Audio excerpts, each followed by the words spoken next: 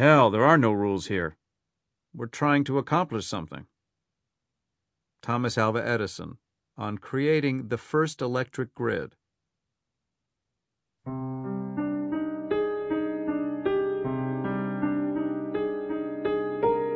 Simon & Schuster Audio presents The Burning Wire, a Lincoln Rhyme novel by Jeffery Deaver.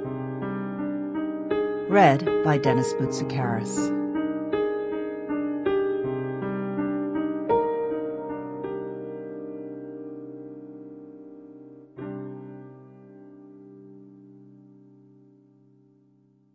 "37 hours until Earth Day." Part 1.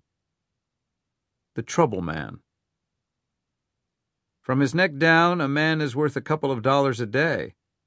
From his neck up, he is worth anything that his brain can produce. Thomas Alva Edison. Sitting in the control center of Algonquin Consolidated Power and Light's sprawling complex on the East River in Queens, New York, the morning supervisor frowned at the pulsing red words on his computer screen. Critical failure. Below them was frozen the exact time, 11:20:20:003 a.m. He lowered his cardboard coffee cup, blue and white with stiff depictions of Greek athletes on it, and sat up in his creaky swivel chair. The power company control center employees sat in front of individual workstations like air traffic controllers. The large room was brightly lit and dominated by a massive flat-screen monitor reporting on the flow of electricity throughout the power grid known as the Northeastern Interconnection, which provided electrical service in New York, Pennsylvania, New Jersey, and Connecticut. The architecture and decor of the control center were quite modern, if the year were 1960. The supervisor squinted up at the board, which showed the juice arriving from generating plants around the country. Steam turbines, reactors, and the hydroelectric dam at Niagara Falls. In one tiny portion of the spaghetti depicting these electrical lines, something was wrong. A red circle was flashing. Critical failure. "What's up?" the supervisor asked. A gray-haired man with a taut belly under his short-sleeved white shirt and 30 years' experience in the electricity business, he was mostly curious. While critical incident indicator lights came on from time to time, actual critical incidents were very rare. A young technician replied, "Says we have total breaker separation, MH12. Dark, unmanned, and grimy, Algonquin Consolidated Substation 12, located in Harlem, the MH for Manhattan, was a major area substation. It received 138,000 volts and fed the juice through transformers, which stepped it down to 10% of that level, divided it up, and sent it on its way." Additional words now popped onto the big screen, glowing red beneath the time and the stark report of the critical failure. MH12 offline. The supervisor typed on his computer, recalling the days when this work was done with radio and telephone and insulated switches amid a smell of oil and brass and hot bakelite. He read the dense, complicated scroll of text. He spoke softly, as if to himself. "The breaker's opened. Why? The load's normal." Another message appeared. MH12 offline, RR to affected service area from MH17, MH10, MH13, NJ18. "We've got load rerouting," somebody called unnecessarily.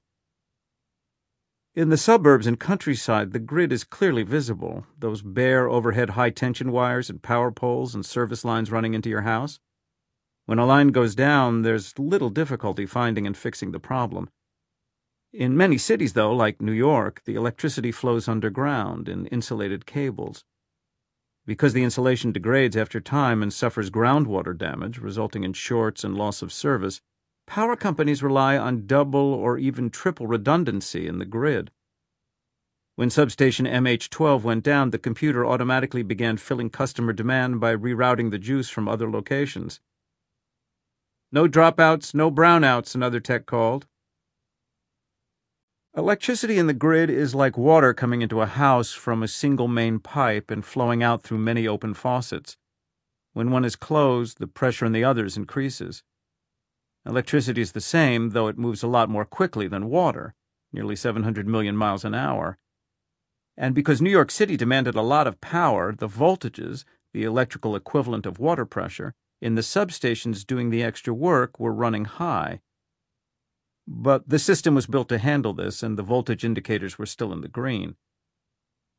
What was troubling the supervisor, though, was why the circuit breakers in MH12 had separated in the first place. The most common reason for a substation's breakers to pop is either a short circuit or unusually high demand at peak times, early morning, both rush hours and early evening, or when the temperature soars and greedy air conditioners demand their juice.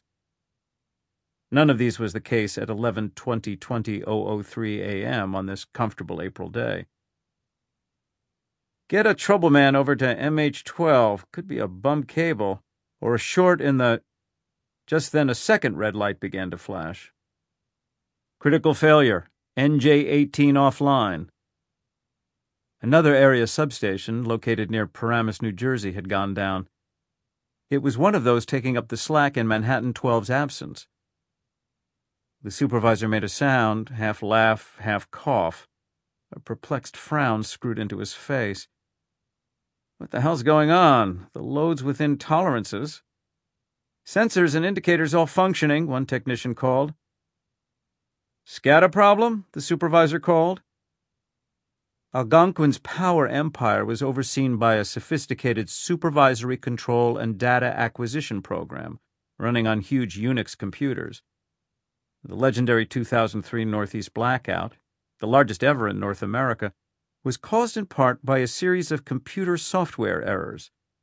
Today's systems wouldn't let that disaster happen again, but that wasn't to say a different computer screw-up couldn't occur. I don't know, one of his assistants said slowly, but I'd think it'd have to be. Diagnostics say there's no physical problem with the lines or switchgear. The supervisor stared at the screen, waited for the next logical step, letting them know which new substation or stations would kick in to fill the gap created by the loss of NJ18. But no such message appeared. The three Manhattan substations, 17, 10, and 13, continued alone in providing juice to two service areas of the city that would otherwise be dark. The SCADA program wasn't doing what it should have, bringing in power from other stations to help. Now the amount of electricity flowing into and out of each of those three stations was growing dramatically. The supervisor rubbed his beard and, after waiting futilely for another substation to come online, ordered his senior assistant, "Manually move supply from Q14 into the eastern service area of MH12. Yes, sir. After a moment, the supervisor snapped, "No, now." I'm trying. Trying? What do you mean, trying? The task involved simple keyboard strokes. The switchgear's not responding. Impossible. The supervisor walked down several short steps to the technician's computer. He typed commands he knew in his sleep. Nothing. The voltage indicators were at the end of the green. Yellow loomed. "This isn't good," somebody muttered. "This is a problem." The supervisor ran back to his desk and dropped into his chair. His granola bar and Greek athlete cup fell to the floor. He ignored them. And then another domino fell. A third red dot, like a bullseye on a target, began to throb, and in its aloof manner the SCADA computer reported, "Critical failure. MH17 offline." "Oh, not another one," somebody whispered. And, as before, no other substation stepped up to help satisfy the voracious demands of New Yorkers for energy. Two substations were doing the work of 5. The temperature of the electric wires into and out of those stations was growing, and the voltage level bars on the big screen were well into the yellow. MH12 offline, NJ18 offline, MH17 offline, RR to affected service areas from MH10, MH13. The supervisor snapped, "Get more supply into those areas. I don't care how you do it, anywhere." A woman at a nearby control booth sat up fast. "I've got 40K I'm running through feeder lines down from the Bronx." 40,000 volts wasn't much, and it would be tricky to move it through feeder lines, which were meant for about a third that much voltage. Somebody else was able to bring some juice down from Connecticut. The voltage indicator bars continued to rise, but more slowly now. Maybe they had this under control. "More!" But then the woman stealing power from the Bronx said in a choking voice, "Wait, the transmission's reduced itself to 20,000. I don't know why." This was happening throughout the region. As soon as a tech was able to bring in a bit more current to relieve the pressure, the supply from another location dried up. And all of this drama was unfolding at breathtaking speeds, 700 million miles an hour. And then yet another red circle, another bullet wound. "Critical failure, MH13 offline."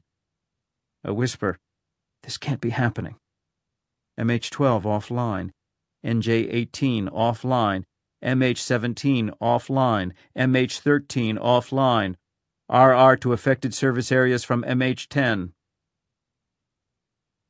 This was the equivalent of a huge reservoir of water trying to shoot through a single tiny spigot, like the kind that squirts cold water out of a refrigerator door. The voltage surging into MH10, located in an old building on West 57th Street in the Clinton neighborhood of Manhattan, was 4 or 5 times normal load and growing.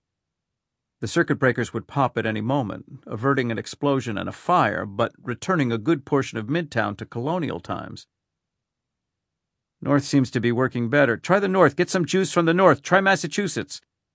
"I've got some, 50, 60K from Putnam." "Good." And then, "Oh, Jesus Lord!" somebody cried. The supervisor didn't know who it was. Everybody was staring at their screens, heads down, transfixed. "What?" he raged. "I don't want to keep hearing that kind of thing. Tell me." "The breaker settings in Manhattan 10. Look, the breakers." Oh, no. No. The circuit breakers in MH10 had been reset. They would now allow through their portal 10 times the safe load. If the Algonquin Control Center couldn't reduce the pressure of the voltage assaulting the substation soon, the lines and switchgear inside the place would allow through a lethally high flood of electricity. The substation would explode. But before that happened, the juice would race through the distribution feeder lines into below-ground transformer boxes throughout the blocks south of Lincoln Center and into the spot networks in office buildings and big high-rises.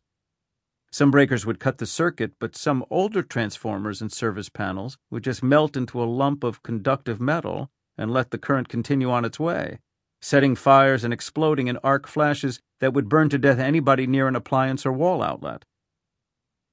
For the first time, the supervisor thought, terrorists. "It's a terror attack." He shouted, "Call Homeland Security and the NYPD and reset them, goddammit, reset the breakers." "They're not responding. I'm locked out of MH10. "How can you be fucking locked out?" "I don't... MH10? Jesus, if they are, get them out now." Substations were unmanned, but workers occasionally went inside for routine maintenance and repairs. "Sure, okay." The indicator bars were now into the red. "Sir, should we shed load?" Grinding his teeth, the supervisor was considering this. Also known as a rolling blackout, shedding load was an extreme measure in the power business. Load was the amount of juice that customers were using. Shedding was a manual, controlled shutdown of certain parts of the grid to prevent a larger crash of the system. It was a power company's last resort in the battle to keep the grid up and would have disastrous consequences in the densely populated portion of Manhattan that was at risk. The damage to computers alone would be in the tens of millions, and it was possible that people would be injured or even lose their lives. 911 calls wouldn't get through. Ambulances and police cars would be stuck in traffic with stoplights out. Elevators would be frozen. There'd be panic. Muggings and looting and rapes invariably rose during a blackout, even in daylight. Electricity keeps people honest. "Sir?" the technician asked desperately. The supervisor stared at the moving voltage indicator bars. He grabbed his own phone and called his superior, a senior vice president at Algonquin. "Herb, we have a situation." He briefed the man. How'd this happen? We don't know. I'm thinking terrorists. God, you called Homeland Security? Yeah, just now. Mostly we're trying to get more power into the affected areas. We're not having much luck. He watched the indicator bars continue to rise through the red. The vice president asked, Okay, recommendations? We don't have much choice. Shed load. A good chunk of the city will go black for at least a day. But I don't see any other options. With that much juice flowing in, the station will blow if we don't do something. His boss thought for a moment. There's a second transmission line running through Manhattan 10, right? The supervisor looked up at the board. A high-voltage cable went through the substation and headed west to deliver juice to parts of New Jersey. Yes, but it's not online. It's just running through a duct there. But could you splice into it and use that for supply to the diverted lines? Manually, I suppose, but that would mean getting people inside MH10, and if we can't hold the juice back until they're finished, it'll flash. That'll kill them all, or give them third degrees over their entire bodies. A pause. Hold on, I'm calling Jessen. Algonquin Consolidated CEO, also known privately as the All-Powerful. As he waited, the supervisor stared at the text surrounding him. He kept staring at the board, too. The glowing red dots. Critical failure. Finally, the supervisor's boss came back on. His voice cracked. He cleared his throat and after a moment said, You're supposed to send some people in, manually splice into the line. That's what Jessen said? Another pause. Yes. The supervisor whispered, I can't order anybody in there. It's suicide. Then find some volunteers. Jessen said you are not, understand me, not to shed load under any circumstances.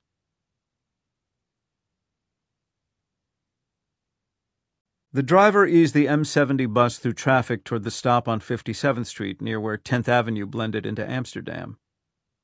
He was in a pretty good mood. The new bus was a kneeling model which lowered to the sidewalk to make stepping aboard easier and featured a handicapped ramp, great steering, and, most important, a rump-friendly driver's seat. Lord knew he needed that, spending 8 hours a day in it. No interest in subways, the Long Island Railroad, or Metro North. No, he loved buses, despite the crazy traffic, the hostility, attitudes, and anger. He liked how democratic it was to travel by bus. You saw everybody from lawyers to struggling musicians to delivery boys. Cabs were expensive and stank. Subways didn't always go where you wanted to, and walking, well, this was Manhattan. Great if you had the time, but who did? Besides, he liked people, and he liked the fact that he could nod or smile or say hello to every single person who got on his vehicle. New Yorkers weren't, like some people said, unfriendly at all, just sometimes shy, insecure, cautious, preoccupied. But often all it took was a grin, a nod, a single word, and they were your new friend. And he was happy to be one. If only for 6 or 7 blocks. The personal greeting also gave him a chance to spot the wackos, the drunks, the cluckheads, and tweakers, and decide if he needed to hit the distress button. This was, after all, Manhattan. Today was beautiful, clear, and cool. April, one of his favorite months. It was about 11:30 a.m., and the bus was crowded as people were heading east for lunch dates or errands on their hour off. Traffic was moving slowly as he nosed the huge vehicle closer to the stop, where 4 or 5 people stood beside a bus stop sign pole.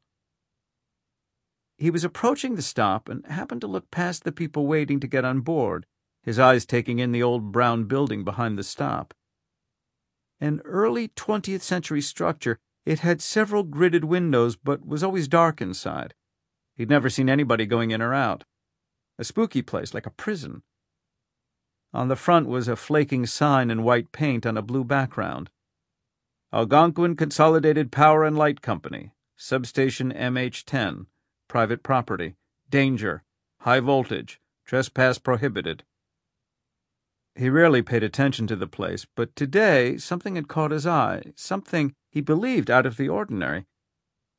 Dangling from the window, about 10 feet off the ground, was a wire about a half-inch in diameter. It was covered with dark insulation up to the end. There, the plastic or rubber was stripped away, revealing silvery metal strands bolted to a fitting of some kind, a flat piece of brass.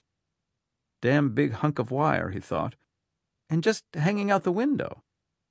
Was that safe? He braked the bus to a complete stop and hit the door release. The kneeling mechanism engaged, and the big vehicle dipped toward the sidewalk, the bottom metal stair inches from the ground.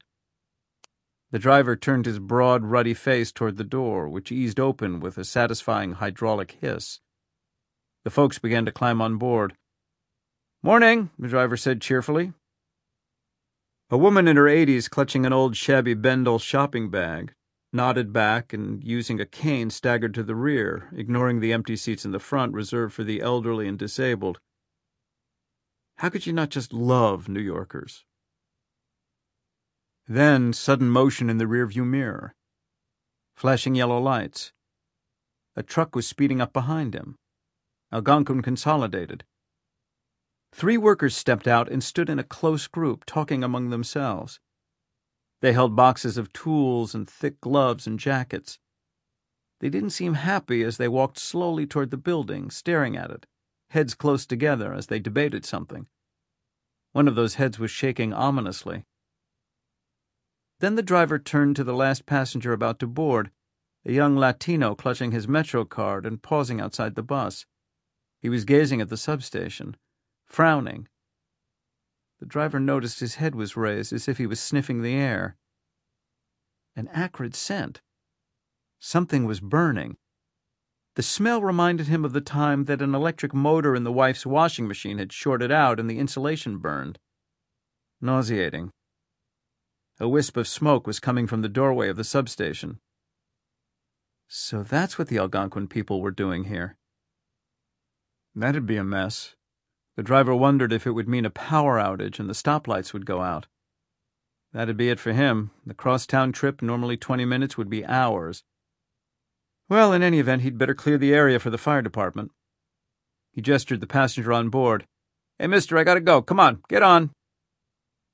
As the passenger, still frowning at the smell, turned around and stepped onto the bus, the driver heard what sounded like pops coming from inside the substation. Sharp, almost like gunshots. Then a flash of light like a dozen suns filled the entire sidewalk between the bus and the cable dangling from the window. The passenger simply disappeared into a cloud of white fire. The driver's vision collapsed to gray after-images. The sound was like a ripping crackle and shotgun blast at the same time, stunning his ears. Though belted into his seat, his upper body was slammed backward against the side window. Through numb ears, he heard the echoes of his passenger's screams. Through half-blinded eyes, he saw flames. As he began to pass out, the driver wondered if he himself might very well be the source of the fire.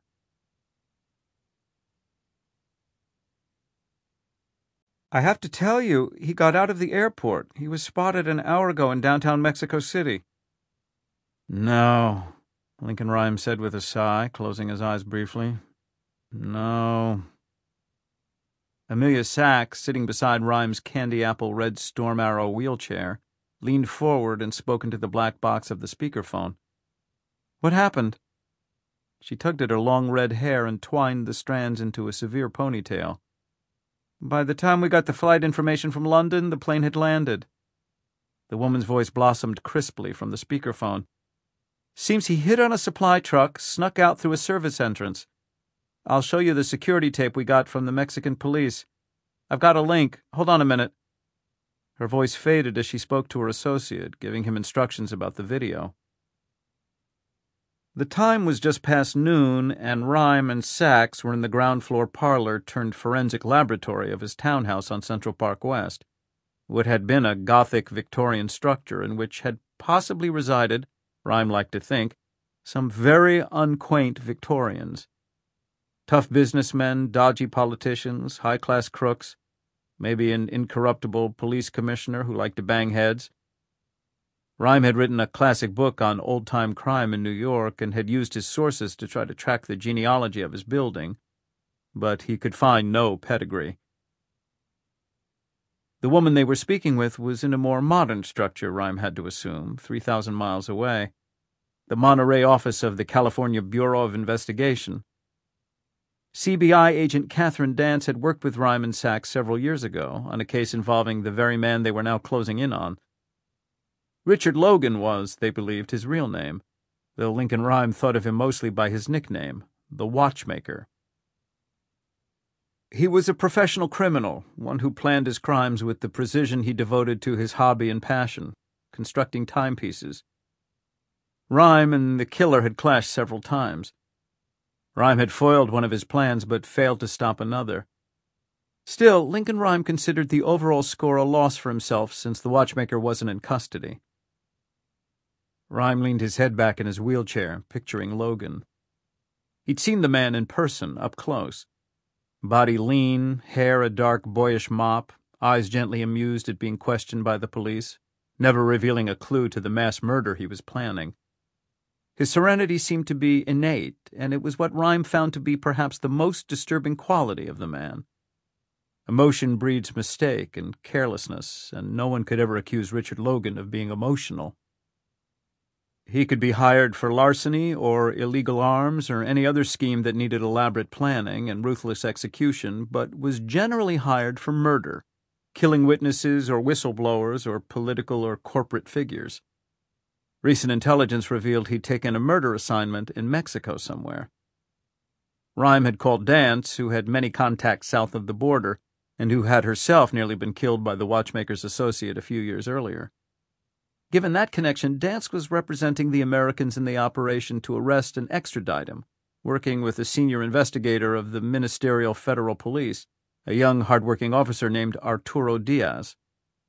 Early that morning, they'd learned the watchmaker would be landing in Mexico City. Dance had called Diaz, who scrambled to put extra officers in place to intercept Logan, but from Dance's latest communication, they hadn't been in time. "You ready for the video?" Dance asked. "Go ahead." Rhyme shifted one of his few working fingers, the index finger of his right hand, and moved the electric wheelchair closer to the screen. He was a C4 quadriplegic, largely paralyzed from the shoulders down. On one of the several flat-screen monitors in the lab came a grainy night vision image of an airport. Trash and discarded cartons, cans, and drums littered the ground on both sides of the fence in the foreground. A private cargo jet taxied into view, and just as it stopped, a rear hatch opened and a man dropped out. "That's him," Dance said softly. "I can't see clearly," Rhyme said. "It's definitely Logan," Dance reassured. "They got a partial print. You'll see in a minute." The man stretched and then oriented himself. He slung a bag over his shoulder and, crouching, ran toward and hid behind a shed. A few minutes later, a worker came by, carrying a package the size of 2 shoeboxes. Logan greeted him, swapped the box for a letter-size envelope. The worker looked around and walked away quickly. A maintenance truck pulled up. Logan climbed into the back and hid under some tarps. The truck disappeared from view. "The plane?" he asked. "Continued on to South America on a corporate charter. The pilot and co-pilot claim they don't know anything about a stowaway. Of course they're lying, but we don't have jurisdiction to question them." "And the worker?" Sachs asked. "Federal police picked him up. He was just a minimum-wage airport employee. He claims somebody he didn't know told him he'd be paid a couple of $100 US to deliver the box. The money was in the envelope. That's what they lifted the print from." "What was in the package?" Rhyme asked. "He says he doesn't know, but he's lying, too. I saw the interview video. Our DEA people are interrogating him. I wanted to try to tease some information out of him myself, but it'll take too long for me to get the okay." Rhyme and Sachs shared a look. The teasing reference was a bit of modesty on Dance's part. She was a kinesics expert, body language, and one of the top interrogators in the country. But the testy relationship between the sovereign states in question was such that a California cop would have plenty of paperwork to negotiate before she could slip into Mexico for a formal interrogation, whereas the U.S. Drug Enforcement Agency already had a sanctioned presence there. Rhyme asked, "Where was Logan spotted in the capital?" "A business district. He was trailed to a hotel, but he wasn't staying there. It was for a meeting, Diaz's men think. By the time they'd set up surveillance, he was gone. But all the law enforcement agencies and hotels have his picture now. Dance added that Diaz's boss, a very senior police official, would be taking over the investigation. It's encouraging that they're serious about the case. Yes, encouraging, Rhyme thought, but he felt frustrated, too. To be on the verge of finding the prey and yet to have so little control over the case. He found himself breathing more quickly. He was considering the last time he and the Watchmaker had been up against each other. Logan had outthought everybody, and easily killed the man he'd been hired to murder. Rhyme had all the facts at hand to figure out what Logan was up to, yet he'd misread the strategy completely. "By the way," he heard Sachs ask Catherine Dance, "how was that romantic weekend away?" This had to do, it seemed, with Dance's love interest. The single mother of two had been a widow for several years. "We had a great time," the agent reported. "Where did you go?" Rhyme wondered why on earth Sachs was asking about Dance's social life. She ignored his impatient glance. "Santa Barbara. Stopped at the Hearst Castle. Listen, I'm still waiting for you two to come out here. The children really want to meet you. Wes wrote a paper about forensics for school and mentioned you, Lincoln. His teacher used to live in New York and had read all about you." "Yes, that'd be nice," Rhyme said, thinking exclusively about Mexico City. Sachs smiled at the impatience in his voice and told Dance they had to go. After disconnecting, she wiped some sweat from Rhyme's forehead. He hadn't been aware of the moisture, and they sat silent for a moment, looking out the window at the blur of a peregrine falcon sweeping into view. It veered up to its nest on Rhyme's second floor. Though not uncommon in major cities, plenty of fat, tasty pigeons for meals, these birds of prey usually nested higher. But for some reason, several generations of the birds had called Rhyme's townhouse home. He liked their presence. They were smart, fascinating to watch, and the perfect visitors, not demanding anything from him. A male voice intruded. "Well, did you get him?" "Who?" Rhyme snapped. "And how artful a verb is get?" Tom Reston, Lincoln Rhyme's caregiver, said, "The Watchmaker." "No," grumbled Rhyme. "But you're close, aren't you?" asked the trim man, wearing dark slacks, a businessman's starched yellow shirt, and a floral tie. "Oh, close," Rhyme muttered. "Close. That's very helpful. Next time you're being attacked by a mountain lion, Tom, how would you feel if the park ranger shot really close to it, as opposed to, say, actually hitting it?" "Aren't mountain lions endangered?" Tom asked, not even bothering with an ironic inflection. He was impervious to Rhyme's edge. He'd worked for the forensic detective for years, longer than many married couples had been together, and the aide was as seasoned as the toughest spouse. "Huh, very funny. Endangered." Sachs walked around behind Rhyme's wheelchair, gripped his shoulders, and began an impromptu massage. Sachs was tall and in better shape than most NYPD detectives her age, and though arthritis often plagued her knees and lower extremities, her arms and hands were strong and largely pain-free. They wore their working clothes. Rhyme was in sweatpants, black, and a knit shirt of dark green.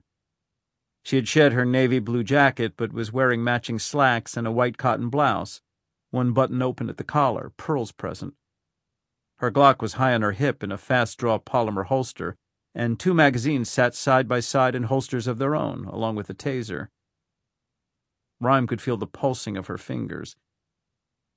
He had perfect sensation above where he'd sustained a nearly fatal spinal cord fracture some years ago, the 4th cervical vertebra. Although at one point he'd considered risky surgery to improve his condition, he'd opted for a different rehabilitative approach. Through an exhausting regimen of exercise and therapy, he'd managed to regain some use of his fingers and hand. He could also use his left ring finger, which had for some reason remained intact after the subway beam broke his neck. He enjoyed the fingers digging into his flesh. It was as if the small percentage of remaining sensation in his body was enhanced. He glanced down at his useless legs. He closed his eyes. Tom now looked him over carefully. "You all right, Lincoln?" "All right? Aside from the fact that the perp I've been searching for years slipped out of our grasp and is now hiding out in the second largest metropolitan area in this hemisphere, I'm just peachy." That's not what I'm talking about. You're not looking too good. You're right. Actually, I need some medicine. Medicine? Whiskey. I'd feel better with some whiskey. No, you wouldn't. Well, why don't we try an experiment? Science, Cartesian, rational. Who can argue with that? I know how I feel now, then I'll have some whiskey and I'll report back to you. No, it's too early, Tom said matter-of-factly. It's afternoon. By a few minutes. God damn it. Rhyme sounded gruff, as often, but in fact he was losing himself in Sax's massage. A few strings of red hair had escaped from her ponytail and hung tickling against his cheek. He didn't move away. Since he'd apparently lost the single malt battle, he was ignoring Tom, but the aide brought his attention around quickly by saying, "When you were on the phone, Lon called." "He did? Why didn't you tell me?" "You said you didn't want to be disturbed while you were talking to Catherine." "Well, tell me now." "He'll call back. Something about a case, a problem." "Really?" The Watchmaker case receded somewhat at this news. Rhyme understood that there was another source of his bad mood: boredom. He'd just finished analyzing the evidence for a complicated organized crime case and was facing several weeks with little to do, so he was buoyed by the thought of another job. Like Sachs's craving for speed, Rhyme needed problems, challenges, input. One of the difficulties with a severe disability that few people focus on is the absence of anything new. The same settings, the same people, the same activities, and the same platitudes, the same empty reassurances, the same reports from unemotional doctors. What had saved his life after his injury, literally since he'd been considering assisted suicide, were tentative steps back into his prior passion, using science to solve crimes. You could never be bored when you confronted mystery. Tom persisted. "Are you sure you're up for it? You're looking a little pale." "Haven't been to the beach lately, you know." "All right, just checking. Oh, and Arlen Kopeski is coming by later. When do you want to see him?" The name sounded familiar, but it left a vaguely troubling flavor in his mouth. "Who?" "He's with that disability rights group. It's about that award you're being given." "Today?" Rhyme had a fuzzy recollection of some phone calls. If it wasn't about a case, he'd rarely paid much attention to the noise around him. "You said today. You said you'd meet with him." "Oh, I really need an award. What am I going to do with it? Paperweight? Does anybody you know ever use paperweights? Have you ever used a paperweight?" "Lincoln, it's being given to you for inspiring young people with disabilities." "Nobody inspired me when I was young, and I turned out all right." Which wasn't completely true, the inspiration part. But Rhyme grew petty whenever distractions loomed, especially distractions involving visitors. "A half hour." "Is a half hour I don't have." "Too late. He's already in town." Sometimes it was impossible to win against the aide. "We'll see." "Kopeski's not going to come here and cool his heels like some courtier waiting for an audience with the king." Rhyme liked that metaphor. But then all thoughts of awards and royalty vanished as Rhyme's phone blared and Detective Lieutenant Lon Solito's number showed up on caller ID. Rhyme used a working finger on his right hand to answer. "Lon." "Link, listen, here's the thing." He was harried, and to judge from the surround sound acoustics piping through the speaker, apparently driving somewhere quickly. "We may have a terrorist situation going on." "Situation? That's not very specific." "Okay, how's this? Somebody fucked with the power company, shot a 5,000-degree spark at a metro bus, and shot down the electric grid for 6 square blocks south of Lincoln Center. That's specific enough for you?"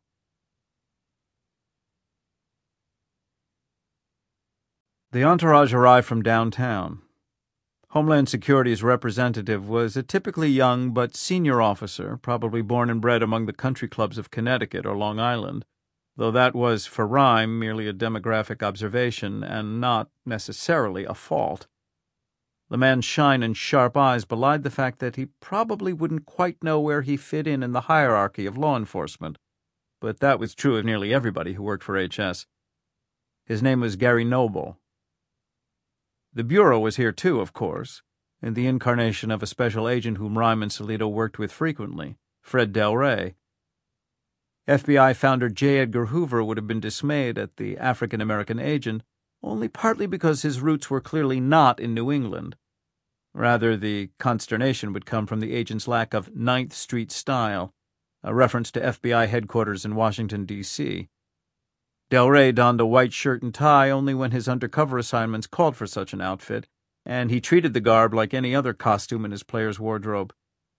Today he was wearing authentic Dellray, a dark green plaid suit, the pink shirt of a devil-may-care Wall Street CEO, and an orange tie that Rhyme couldn't have thrown out fast enough. Dellray was accompanied by his newly named boss, Assistant Special Agent in charge of the New York office of the FBI, ASAC Tucker McDaniel, who'd begun his career in Washington, then taken assignments in the Middle East and South Asia.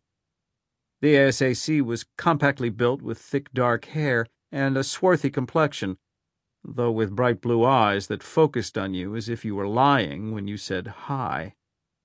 It was a helpful expression for a law enforcement agent, and one that Rhyme affected himself as the occasion merited.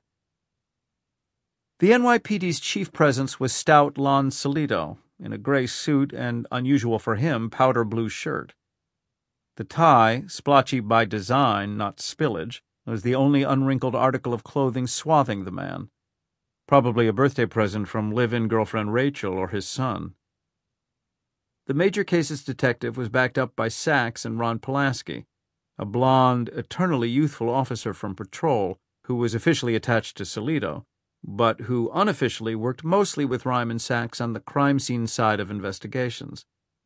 Pulaski was in a standard dark blue NYPD uniform, T-shirt visible and the V at his throat. Both of the feds, McDaniel and Noble, had heard about Rhyme, of course, but neither had met him, and they exuded various degrees of surprise, sympathy, and discomfort seeing the paralyzed forensic consultant who tooled around the lab deftly in his wheelchair. The novelty and uneasiness soon wore off, though, as they usually did with all but the most ingratiating guests, and soon they were struck by the more bizarre presence here. A wainscoted, crown-molded parlor chock-a-block with equipment that a crime scene unit in a medium-sized town might envy.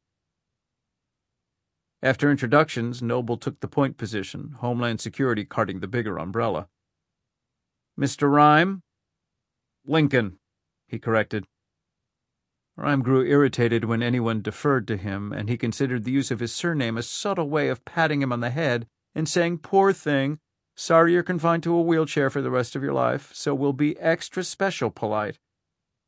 Sachs caught the weight behind his correction and rolled her eyes in a gentle arc. Rhyme tried not to smile. "Sure, Lincoln, then." Noble cleared his throat. "Here's the scenario. What do you know about the grid, the electricity grid?" "Not much," Rhyme admitted. He'd studied science in college, but never paid much attention to electricity, other than electromagnetic's appearance in physics as one of the 4 fundamental forces in nature, along with gravity and the weak and the strong nuclear forces. But that was academic. On a practical level, Rhyme's main interest in electricity involved making sure enough of it got pumped into the townhouse to power the equipment in his lab here. It was extremely thirsty, and he twice had to have the place rewired to bring in additional amperage to support the load. Rhyme was very aware, too, that he was alive and functioning now solely because of electricity.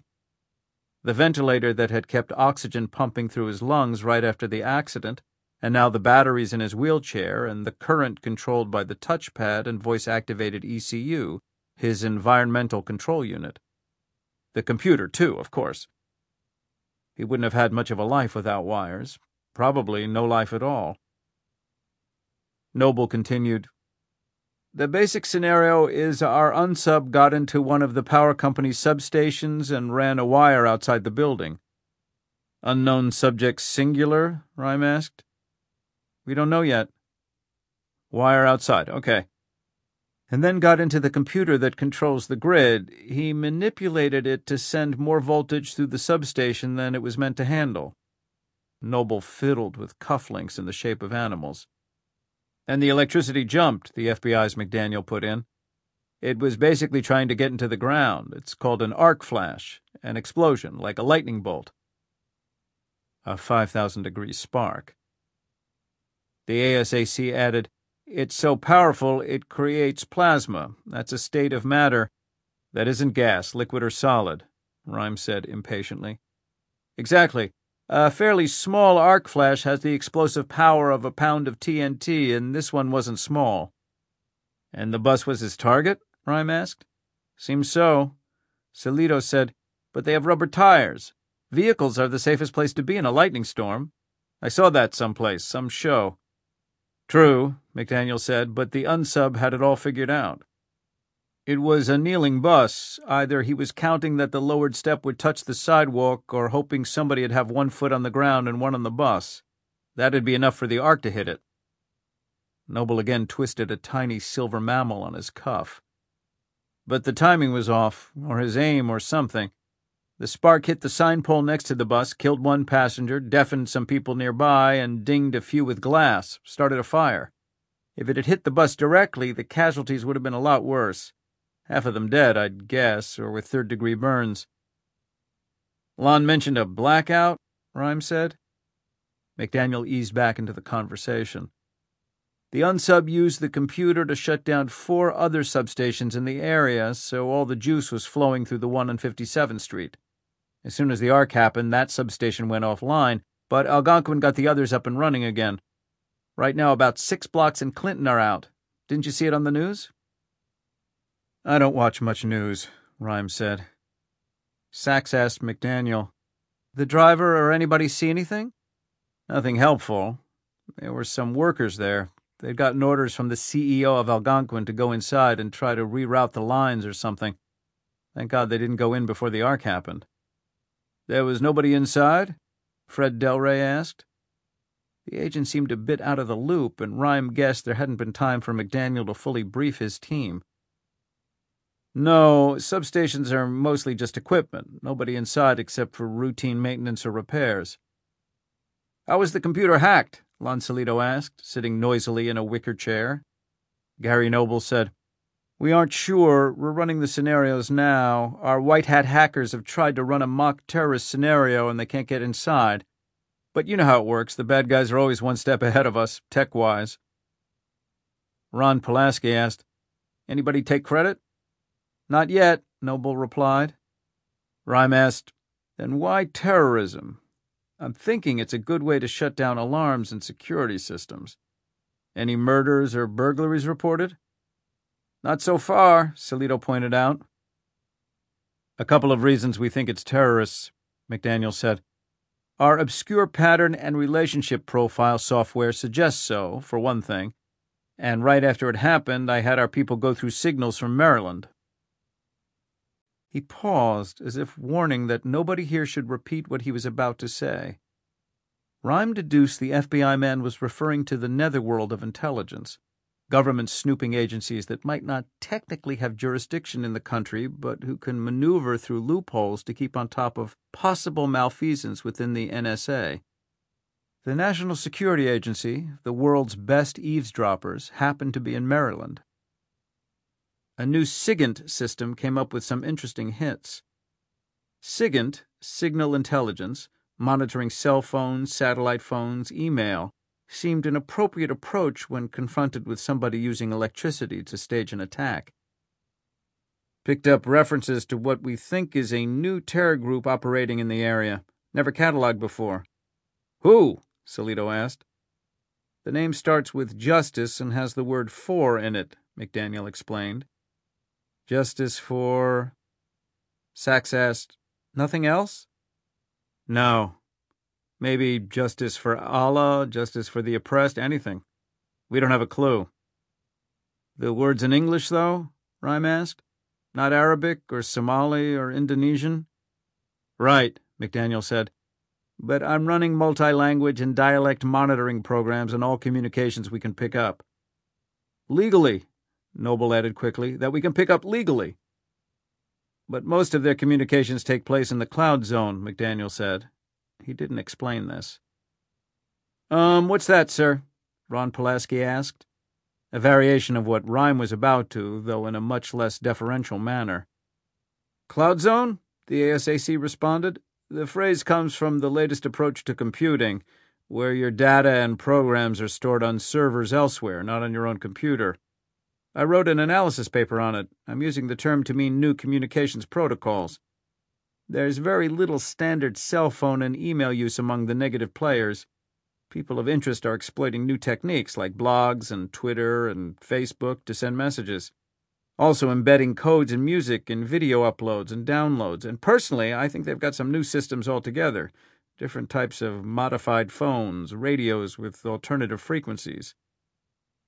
The cloud zone. Negative players. Why do you think Justice 4 is behind the attack? Sachs asked.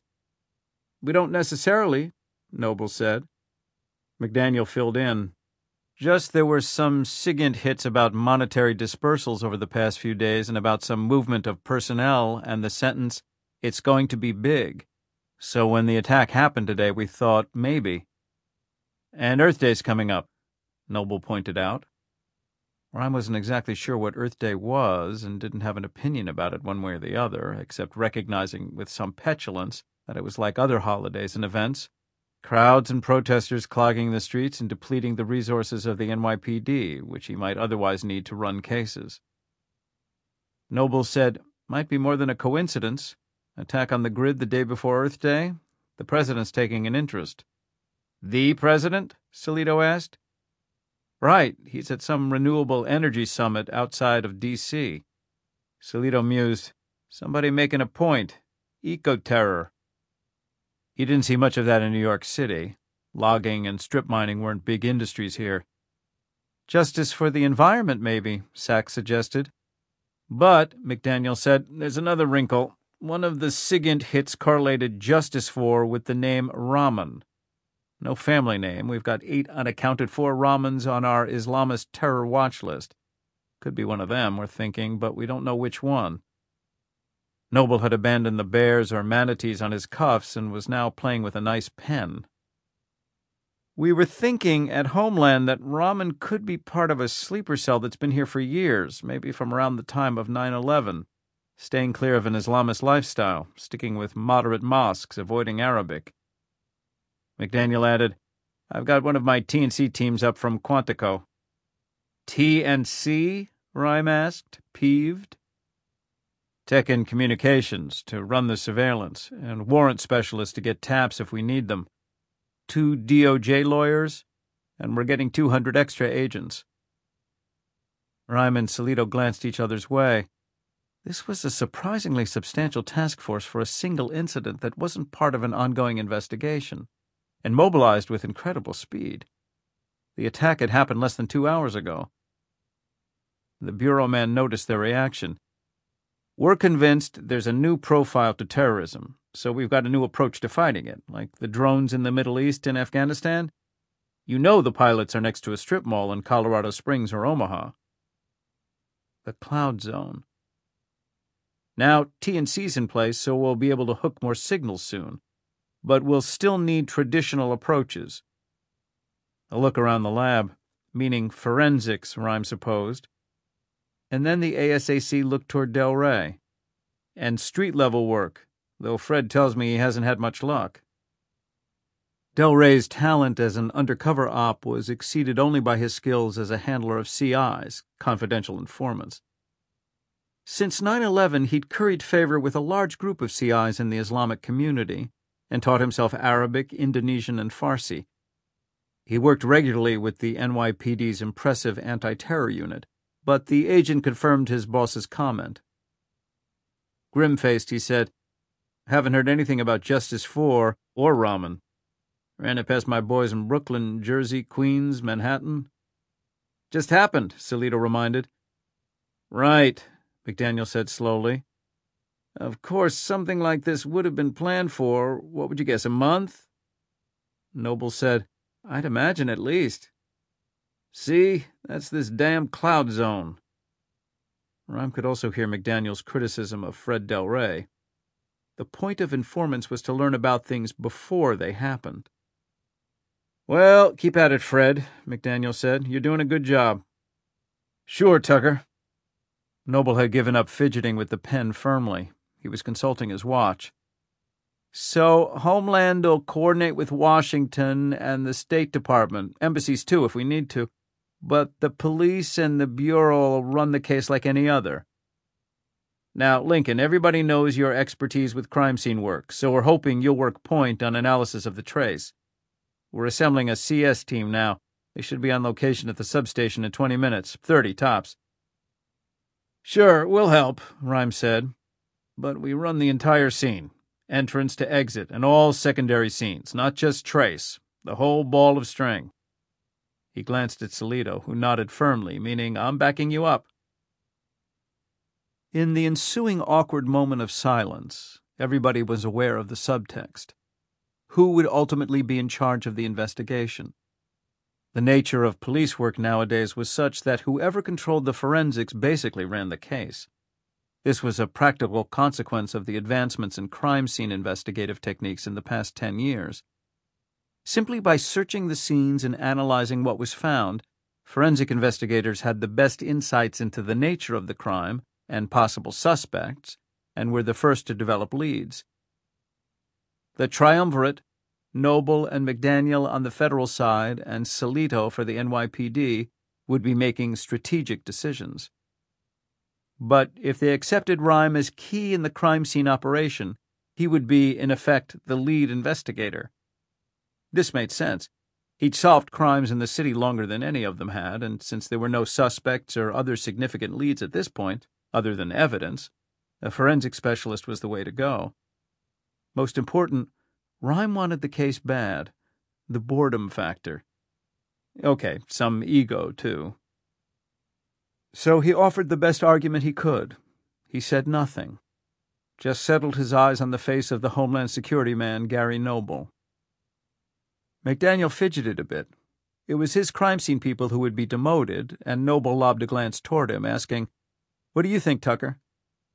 "I know Mr. Rhymes. I know Lincoln's work. I don't have a problem with him running the scene, provided there's 100% coordination with us." "Of course. And we've got somebody present. And we get the findings as soon as possible." He looked into Rhymes' eyes, not at his body. "The most important thing is fast response time. Meaning, Rhymes suspected, can somebody in your condition deliver?"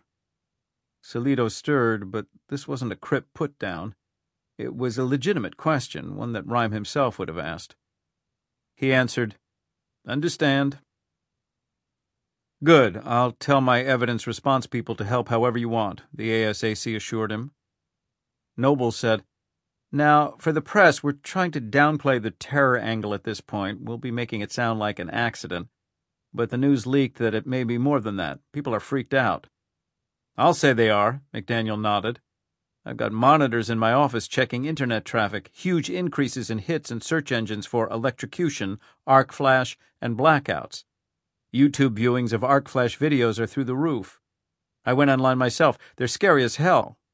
One minute there are two guys working on an electric panel, then all of a sudden there's a flash that fills the whole screen and a guy's on his back with half his body on fire." "And," Noble said, "people are real nervous that arc flashes might happen someplace other than a substation, like their houses and offices." Sachs asked, "Can they?" McDaniel apparently had not learned all there was to know about arc flashes. He admitted, "I think so, but I'm not sure how big the current has to be." His eyes strayed at a 220 volts outlet nearby. "Well, I think we better get moving," Rhymes said with a glance at Sachs. She headed for the door. "Ron, come with me." Pulaski joined her. A moment later the door closed, and soon he heard the big engine of her car fire up.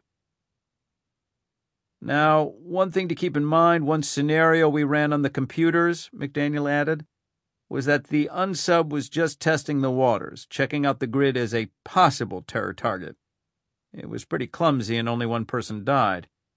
We fed that into the system, and the algorithms are suggesting that they might try something different next.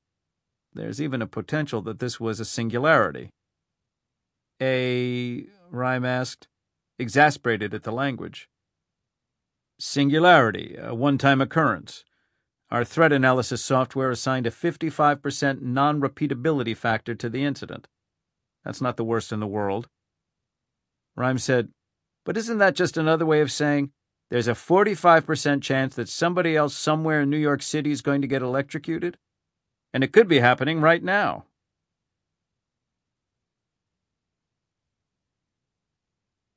Algonquin Consolidated Power Substation MH-10 was a miniature medieval castle in a quiet area south of Lincoln Center. It was made of unevenly cut limestone, dingy and pitted from decades of New York City pollution and grime. The cornerstone was worn, but you could easily read 1928. It was just before 2 p.m. when Amelia Sachs skidded her marooned Ford Torino Cobra up to the curb in front of the place, behind the ruined bus. The car and its bubbling exhaust drew glances of curiosity or admiration from bystanders, cops, and firemen. She climbed out of the driver's seat, tossed an NYPD placard on the dash, and stood with hands on hips, surveying the scene. Ron Pulaski exited from the passenger door and slammed it with a solid clunk. Sachs regarded the incongruity of the setting.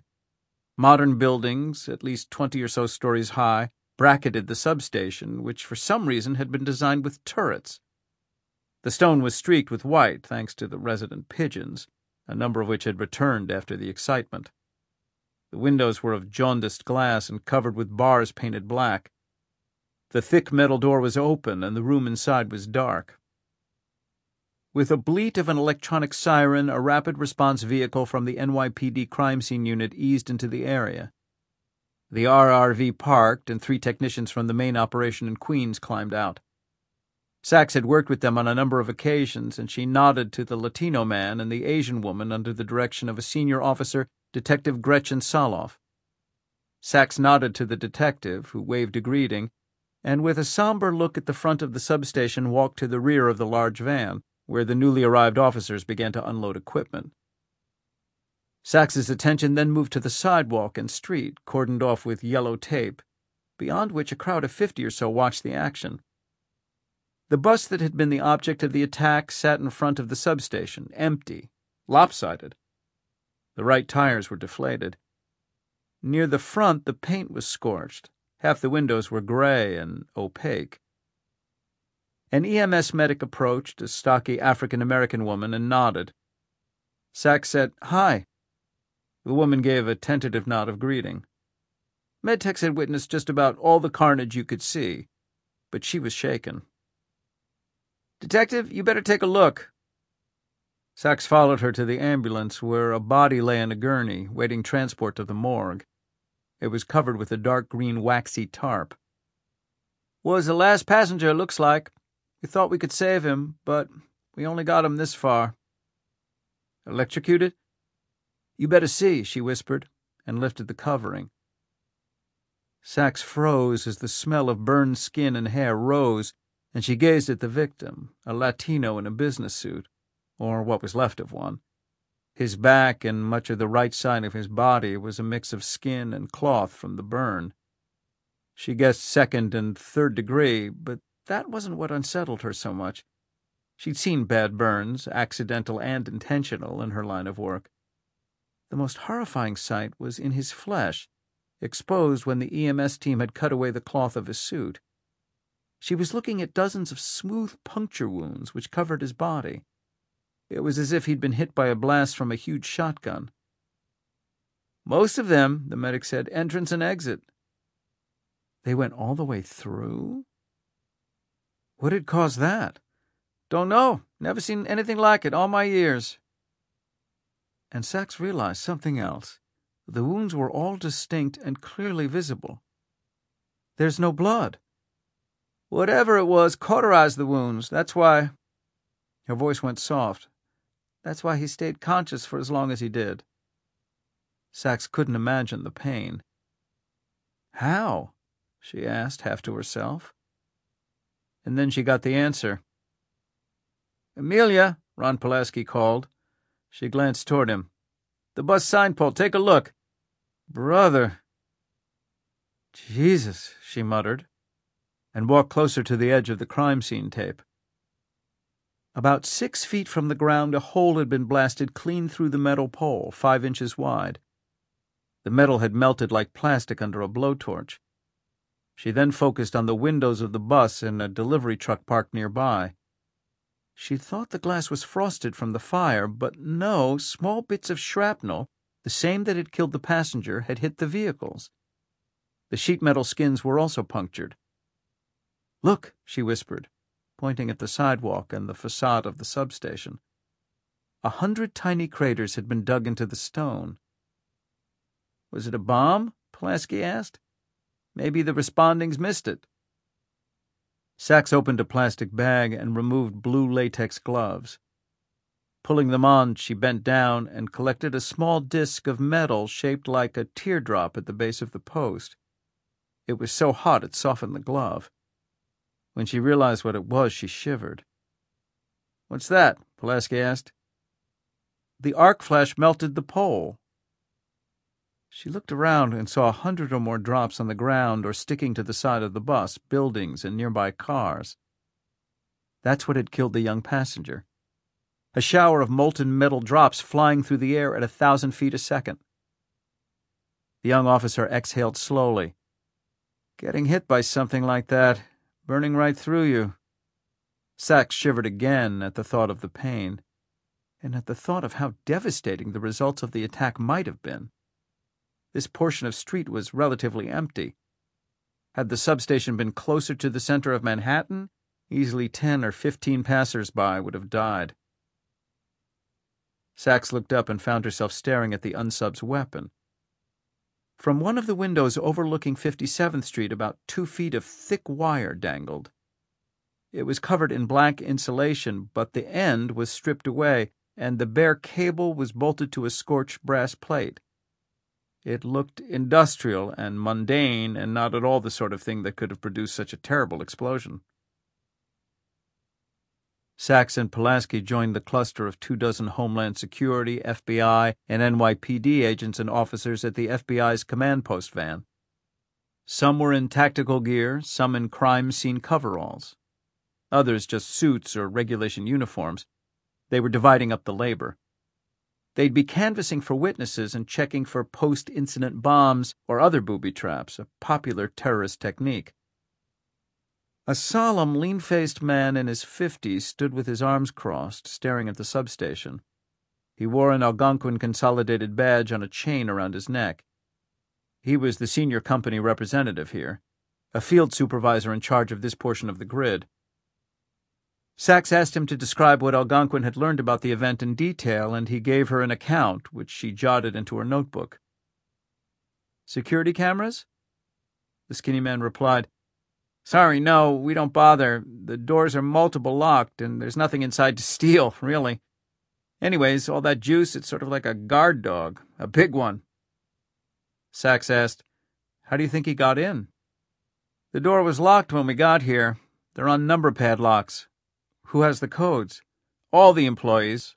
But he didn't get in that way. The locks have a chip that keeps records of when they're opened. These haven't been accessed for 2 days, and that," he pointed to the wire dangling from the window, "wasn't there then. He had to break in some other way." She turned to Pulaski. "When you're finished out here, check around back, the windows and roof." She asked the Algonquin worker, "Underground access?" The field supervisor said, "Not that I know of. The electric lines into and out of this station come through ducts nobody could fit in, but there could be other tunnels I don't know about. Check it out anyway, Ron." Sachs then interviewed the driver of the bus, who'd been treated for glass cuts and a concussion. His vision and hearing had been temporarily damaged, but he'd insisted on staying to help the police however he could, which wasn't very much. The round man described being curious about the wire protruding from the window. He'd never seen it before. Smelling smoke, hearing pops from inside, then the terrifying spark. "So fast," he whispered. "Never seen anything that fast in my life." He'd been slammed against the window and woke up 10 minutes later. He fell silent, gazing at his destroyed bus, his expression reflecting betrayal and mourning. Sachs then turned to the agents and officers present and said she and Pulaski were going to run the scene. She wondered if word really had come down from the FBI's Tucker McDaniel that this was kosher. It wasn't unheard of for senior people in law enforcement to smilingly agree with you and then intentionally forget the conversation had ever taken place. but the federal agents had indeed been told. Some seemed irritated that the NYPD was taking this pivotal role, but others, the FBI's evidence response team mostly, didn't seem to mind, and indeed regarded Sachs with admiring curiosity. She was, after all, part of the team headed up by the legendary Lincoln Rhyme. Turning toward Pulaski, she said, "Let's get to work." Sachs walked toward the RRV, binding her crimson hair into a bun to suit up. Pulaski hesitated and glanced at the 100 dots of cooling metal discs on the sidewalk and lodged against the front of the building, then at the stiff wire hanging from the window. "They did shut off the power in there, didn't they?" Sachs just motioned him to follow her.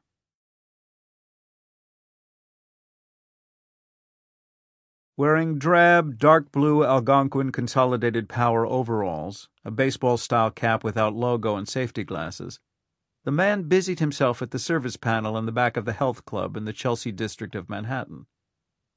As he did his work, mounting equipment and stripping, connecting, and snipping wires, he thought about the attack that morning. The news was all over the incident. "One man was killed and several injured this morning when an overload in a power company substation in Manhattan produced a huge spark that jumped from the station to a bus sign pole, narrowly missing an MTA bus. It was like, a lightning bolt," one witness, a passenger on the bus, reported. "Just filled the whole sidewalk. It blinded me, and that sound, I can't describe it. It was like this loud growl, then it exploded. I'm afraid to go near anything that's got electricity in it. I'm really freaked out. I mean, anybody who saw that thing is freaked out." You're not alone, the man thought. People have been conscious of and awed and frightened by electricity for more than 5,000 years. The word itself came from the Greek for amber, a reference to the solidified tree resin that the ancients would rub to create static charges.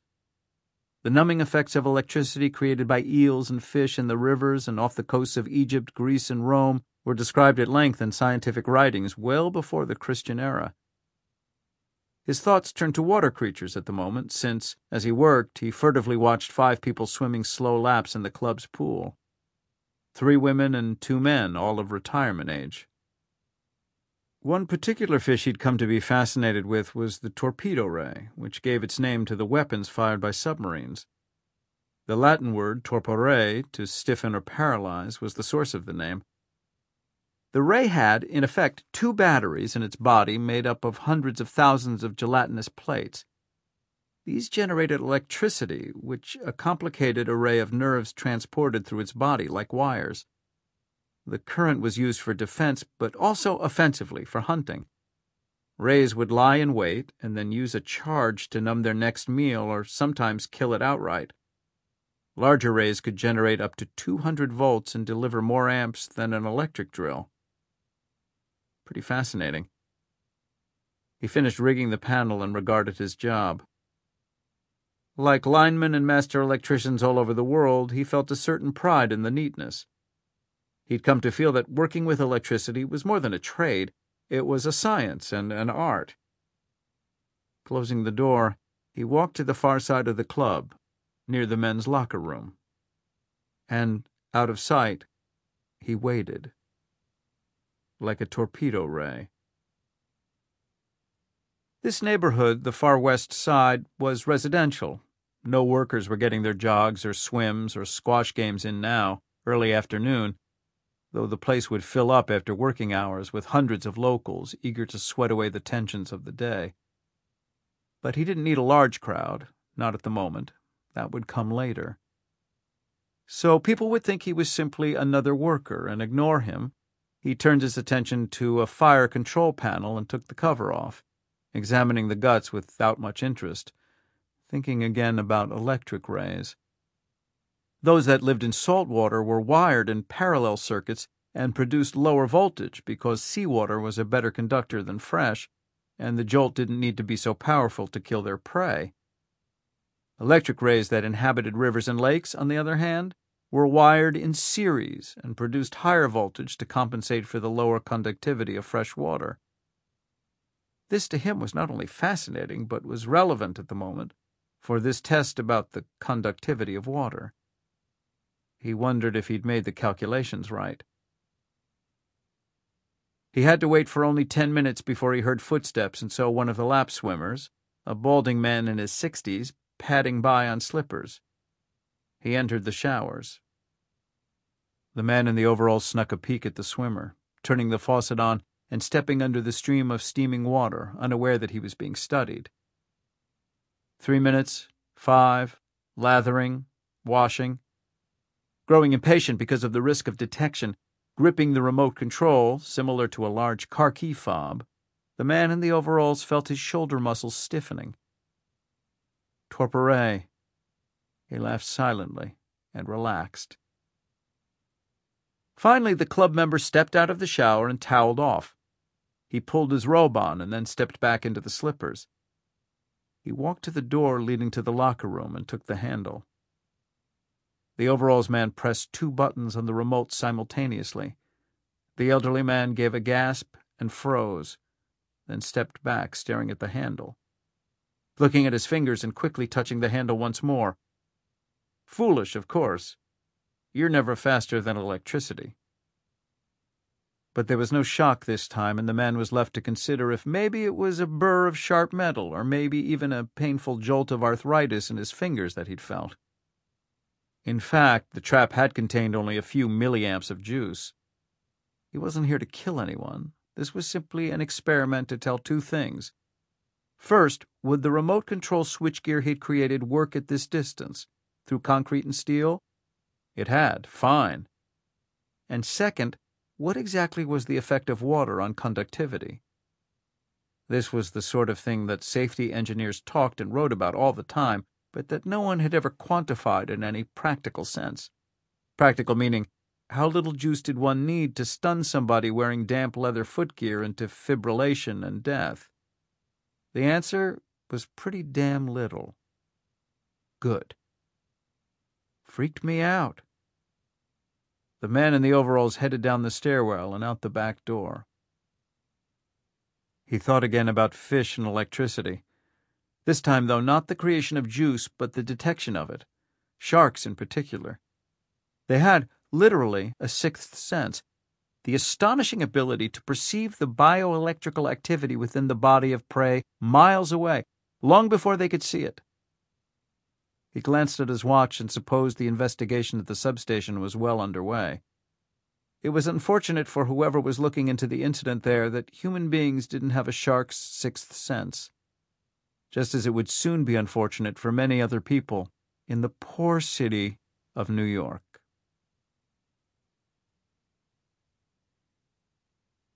Sachs and Pulaski dressed in hooded baby blue Tyvek jumpsuits, masks, booties, and safety glasses. As Rhyme had always instructed, they each wrapped a rubber band around the feet to make differentiating their footprints from the others easier. Then, encircling her waist with a belt, to which were attached her radio-video transmitter and weapon, Sachs stepped over the yellow tape, the maneuver sending some jolts of pain through her arthritic joints. On humid days, or after a bout of running, a tough scene, or a foot pursuit, the knees or hips screaming, she harbored secret envy of Lincoln Rhyme's numbness. She'd never utter the thought aloud, of course, never even gave the crazy idea more than a second or 2 in her mind, but there it was. Advantages in all conditions. She paused on the sidewalk, all by herself within the deadly perimeter. When Rhyme had been head of investigation resources, the outfit at NYPD in charge of crime scenes, he ordered his forensic people to search alone unless the scene was particularly large. He did this because you tended psychologically to be less conscientious with other searchers present, since you were aware there was always a backup to find something you missed. The other problem was that just as criminals left behind evidence, crime scene searchers, however swaddled in protective gear, did too. This contamination could ruin the case. The more searchers, the greater that risk. She looked into the gaping black doorway, smoke still escaping, and then considered the gun on her hip. Metal. The lines are dead. Well, get going, she told herself. The sooner you walk the grid after a crime, the better the quality of the evidence. Dots of sweat full of helpful DNA evaporated and became impossible to spot. Valuable fibers and hairs blew away, and irrelevant ones floated into the scene to confuse and mislead. She slipped the microphone into her ear, inside the hood, and adjusted the stock mic. She clicked the transmitter at her side and heard Rhymes' voice through the headset. "You there, Sachs? Okay, you're online. Was wondering. What's that?" he asked. He was seeing the same thing she was, thanks to a small, high-definition video camera on a headband. She realized she was unintentionally looking at the hole burned into the pole. She explained to him what had happened, the spark, the molten raindrops. Rhyme was silent for a moment. Then he said, "That's quite a weapon. Well, let's get going. Walk the grid." There were several ways to search crime scenes. One popular approach was to begin in the outside corner and walk in an increasingly smaller concentric circle until you reached the center.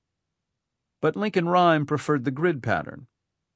He sometimes told students to think of walking the grid as if mowing a lawn, only doing so twice. You walked along a straight line down one side of the scene to the other, then turned around, stepped a foot or so to the left or right, and went back in the direction you'd just come. Then, once you'd finished, you turned perpendicular to the lines you first walked and started all over again, doing the same back and forth.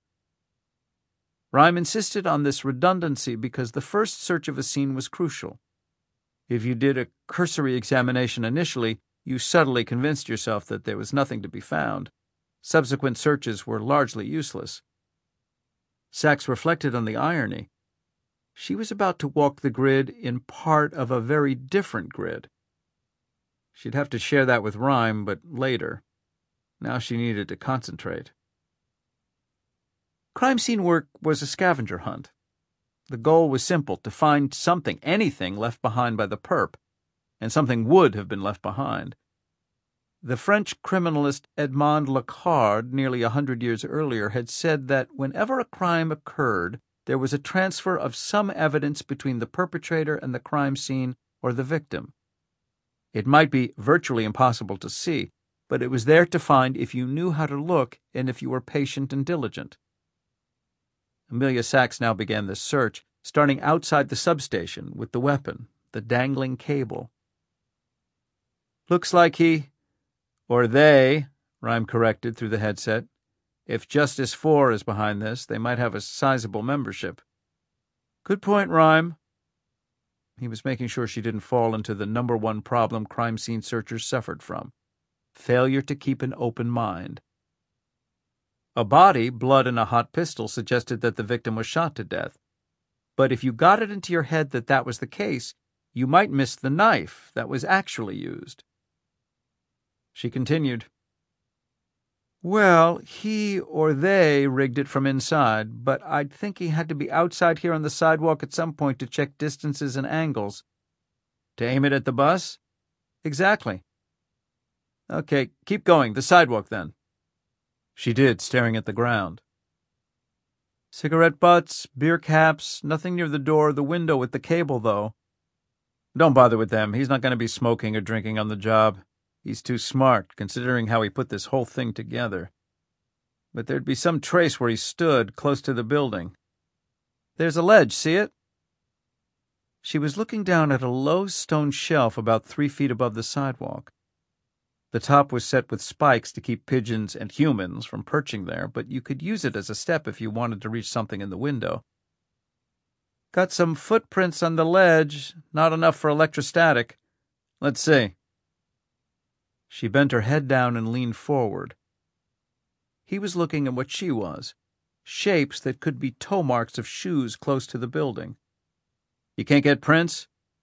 "No, not clear enough. But looking at them, I'd say they're probably men's. Wide, square toes, but that's all I can see. No soles or heels. But it tells us that if there's a they involved, it was probably just a he rigging the trap outside." She continued to examine the sidewalk and found no items of physical evidence that seemed relevant. "Get trace, Sachs, and then search inside the substation." At her instruction, the other 2 techs from Queens set up powerful halogen lights just inside the door. She took pictures and then collected trace on the sidewalk and the ledge near the cable. "And don't forget," Rhyme began, Substrata? One step ahead of me, Sachs. Not really, she reflected, since he'd been her mentor for years, and if she hadn't picked up his procedures for walking the grid by now, she had no business in crime scene work. She now moved to an area just outside the perimeter and took a second rolling. Substrata, control samples to compare to the first. Any difference between what was collected at some distance from the scene and at the spot where the unsub was known to have stood might be unique to him or his dwelling. Might not, of course, but that was the nature of crime scene work. Nothing was ever certain, but you did what you could, you did what you had to do. Sachs handed off the bagged evidence to the technicians. She waved to the Algonquin supervisor she'd spoken to earlier. The field supervisor, just as solemn as before, hurried over. "Yes, Detective?" "I'm going to search inside now. Can you tell me exactly what to look for, how he rigged the cable? I need to find where he stood, what he touched. Let me find somebody who does regular maintenance here." He looked over the workers.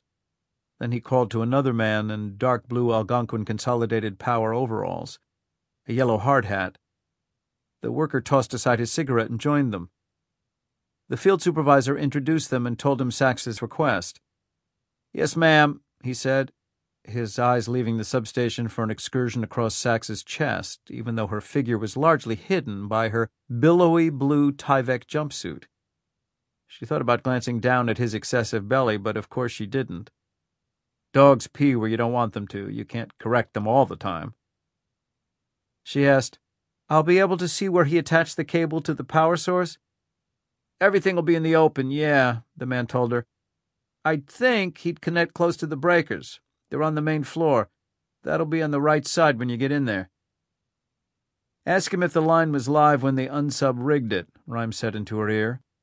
"That'll tell us something about the perp's skill." She did. "Oh, yeah, he tapped into a hotline." Sachs was shocked. How could he do that? Wore PPE, personal protective equipment, and made sure he was insulated pretty damn good on top of that. Rhyme added, "I've got another question for him. Ask him how he gets any work done if he spends so much time staring at women's breasts." She stifled a smile. But as she walked toward the entrance, traipsing along the sidewalk over the molten dots, all humor vanished. She paused, turned back to the supervisor. "Just confirming one last time. No power, right?" She nodded at the substation. "The lines are dead." "Oh, yeah." Sachs turned. Then he added, "Except for the batteries." "Batteries?" She stopped and looked back. The supervisor explained, "That's what operates the circuit breakers, but they're not part of the grid. They won't be connected to the cable." "Okay, those batteries, could they be dangerous?" The image of the polka dot wounds covering the passenger's body kept surfacing. "Well, sure."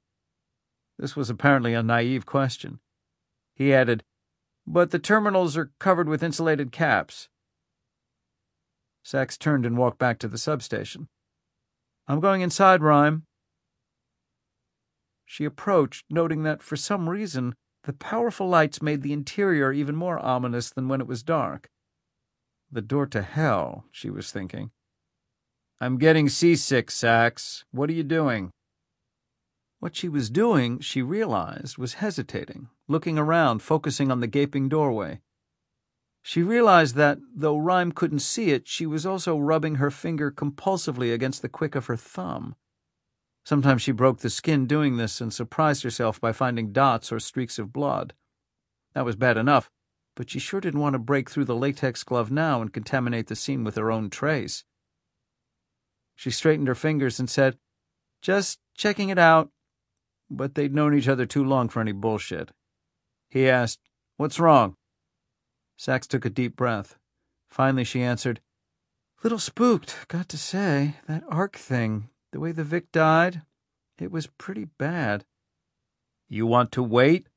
Call in some experts from Algonquin? They can walk you through it." She could tell from his voice, a tone, a pacing of his words, that he didn't want her to. It was one of the things she loved about him, the respect he showed by not coddling her. At home, at dinner, In bed, they were one thing. Here, they were criminalist and crime scene cop. She thought of her personal mantra, inherited from her father. When you move, they can't get you. So move. No, I'm fine. Amelia Sachs stepped into hell.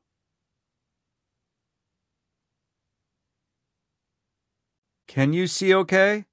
Yes, Rhyme responded. Sachs had clicked on the halogen lamp affixed to her headband. Small but powerful, it shined a fierce beam throughout the dim space. Even with the halogens, there were many shadowy crevices.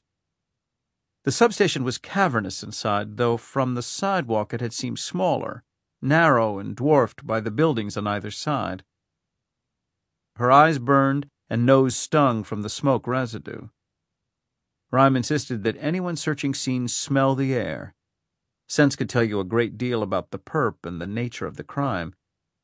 Here, though, the only odor was a sour perfume, a burned rubber, metallic, oily odor, reminding her of car engines. She flashed on memories of herself and her father spending Sunday afternoons, backs aching, hunched over the open hood of a Chevy or Dodge muscle car, coaxing the mechanical, nervous, and vascular systems back to life. More recent memories, too. Sachs and Pammy, the teenager who'd become a surrogate niece, together tuning the Torino Cobra as Pammy's small dog Jackson sat patiently on the tool bench and watched the surgeons at work. Swinging her head to train her miner's light around the hazy area, she noticed large banks of equipment, some beige or gray and relatively new-looking, some dating back to the last century, dark green and labeled with metal plaques offering the manufacturer and city of origin. Some, she noted, had addresses with no zip codes, revealing the distant era of their birth. The main floor of the station was circular, overlooking the open basement 20 feet below, visible over a pipe railing. Up here, the floor was concrete, but some of the platforms and the stairs were steel. Metal.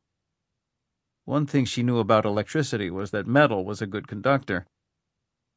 She located the unsub's cable running from the window about 10 feet to a piece of equipment that the worker had described. She could see where the suspect had had to stand to string the wire. She began walking the grid at that spot. Rhyme asked, "What's that on the floor?" "Shiny." "Looks like grease or oil," she said, her voice falling. "Some of the equipment ruptured in the fire, or maybe there was a second arc here." She noted burned circles, a dozen of them, which seemed to be where sparks had slammed into the walls and surrounding equipment. "Good." "What?" "His footprints will come through nice and clear." This was true, but as she looked down at the greasy residue on the floor, she was thinking, was oil, like metal and water, a good conductor too? And where are the fucking batteries? She did indeed find some good footprints near the window in which the perp had knocked a hole to feed the deadly wire outside and near where he'd bolted it to the Algonquin line. "Could have been left by the workers," she said of the prints, "when they came in after the spark." "We'll just have to find out, won't we?" She or Ron Pulaski would take prints of the workers' footgear to compare with these, to eliminate them as suspects. Even if Justice 4 was ultimately responsible, there was no reason why they couldn't recruit an insider for their terrorist plans. Though as she laid down numbers and photographed the sole marks, she said, "I think there are unsubs, Rhyme. They're all the same, and the toes similar to what was on the ledge." "Excellent," Rhyme breathed. Sachs then took electrostatic impressions of them and put the sheets near the door.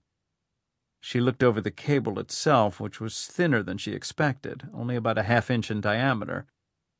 It was covered with black insulation of some kind and was made of silver-colored strands woven together. It wasn't, she was surprised to see, copper. About 15 feet long in total. It was joined to the Algonquin main line by 2 wide brass or copper bolts with 3/4-inch holes in them. "So that's our weapon?" Rhyme asked. "This is it." "Heavy?" She hefted it, gripping the rubbery insulation. "No, it's aluminum." It was troubling to her that, like a bomb, something so small and light could cause such mayhem. Sachs looked over the hardware and judged what she'd need from her toolkit to dismantle it. She stepped outside to retrieve the bag from her car's trunk. Her own tools, which she used on her car and for home repair, were more familiar to her than the ones in the crime scene unit RRV. They were like old friends. "How's it going?" Pulaski asked. "It's going," she muttered. "You find how he got in?" "I checked the roof. No access. Whatever the Algonquin people said, I'm thinking it has to be underground. I'm going to check out nearby manholes and basements. There's no obvious routes, but that's the good news, I guess. He might have been feeling pretty cocky. If we're lucky, we might find something good." Rhyme constantly urged officers under him to remember that one crime always had multiple scenes associated with it. There was, yes, perhaps just one location where the actual offense had occurred, but there's always entrance and exit routes to consider, and those might be two different paths, or more if multiple perps were involved. There could be staging areas, there could be rendezvous locations, and there could be the motel where they got together to gloat and share the loot afterward. And 9 times out of 10, it's those scenes, the secondary or tertiary, where the perps forgot to wear gloves and clean up trace. Sometimes they even left their names and addresses lying around. Through Sachs's microphone, Rhyme had heard the comment and said, "Good call, rookie. Only lose the luck." "Yes, sir. And lose the smug grin, too. I saw that." Pulaski's face went still. He'd forgotten Rhyme was using Amelia Sachs for his eyes as well as ears and legs. He turned and walked off to continue his search for the perp's access to the substation. Returning inside with her tools, Sachs wiped them down with adhesive pads to remove any contaminating trace. She walked up to the circuit breaker, the spot where the attacker's cable was mounted with the bolts. She started to reach for the metal portion of the wire. Involuntarily, her gloved hand stopped before she touched it. She stared at the raw metal gleaming under the beam of her helmet light. "Sachs?" Rhyme's voice startled her. She didn't answer. Saw in her mind the hole in the pole, the deadly bits of molten steel, the holes in the young victim. The lines are dead.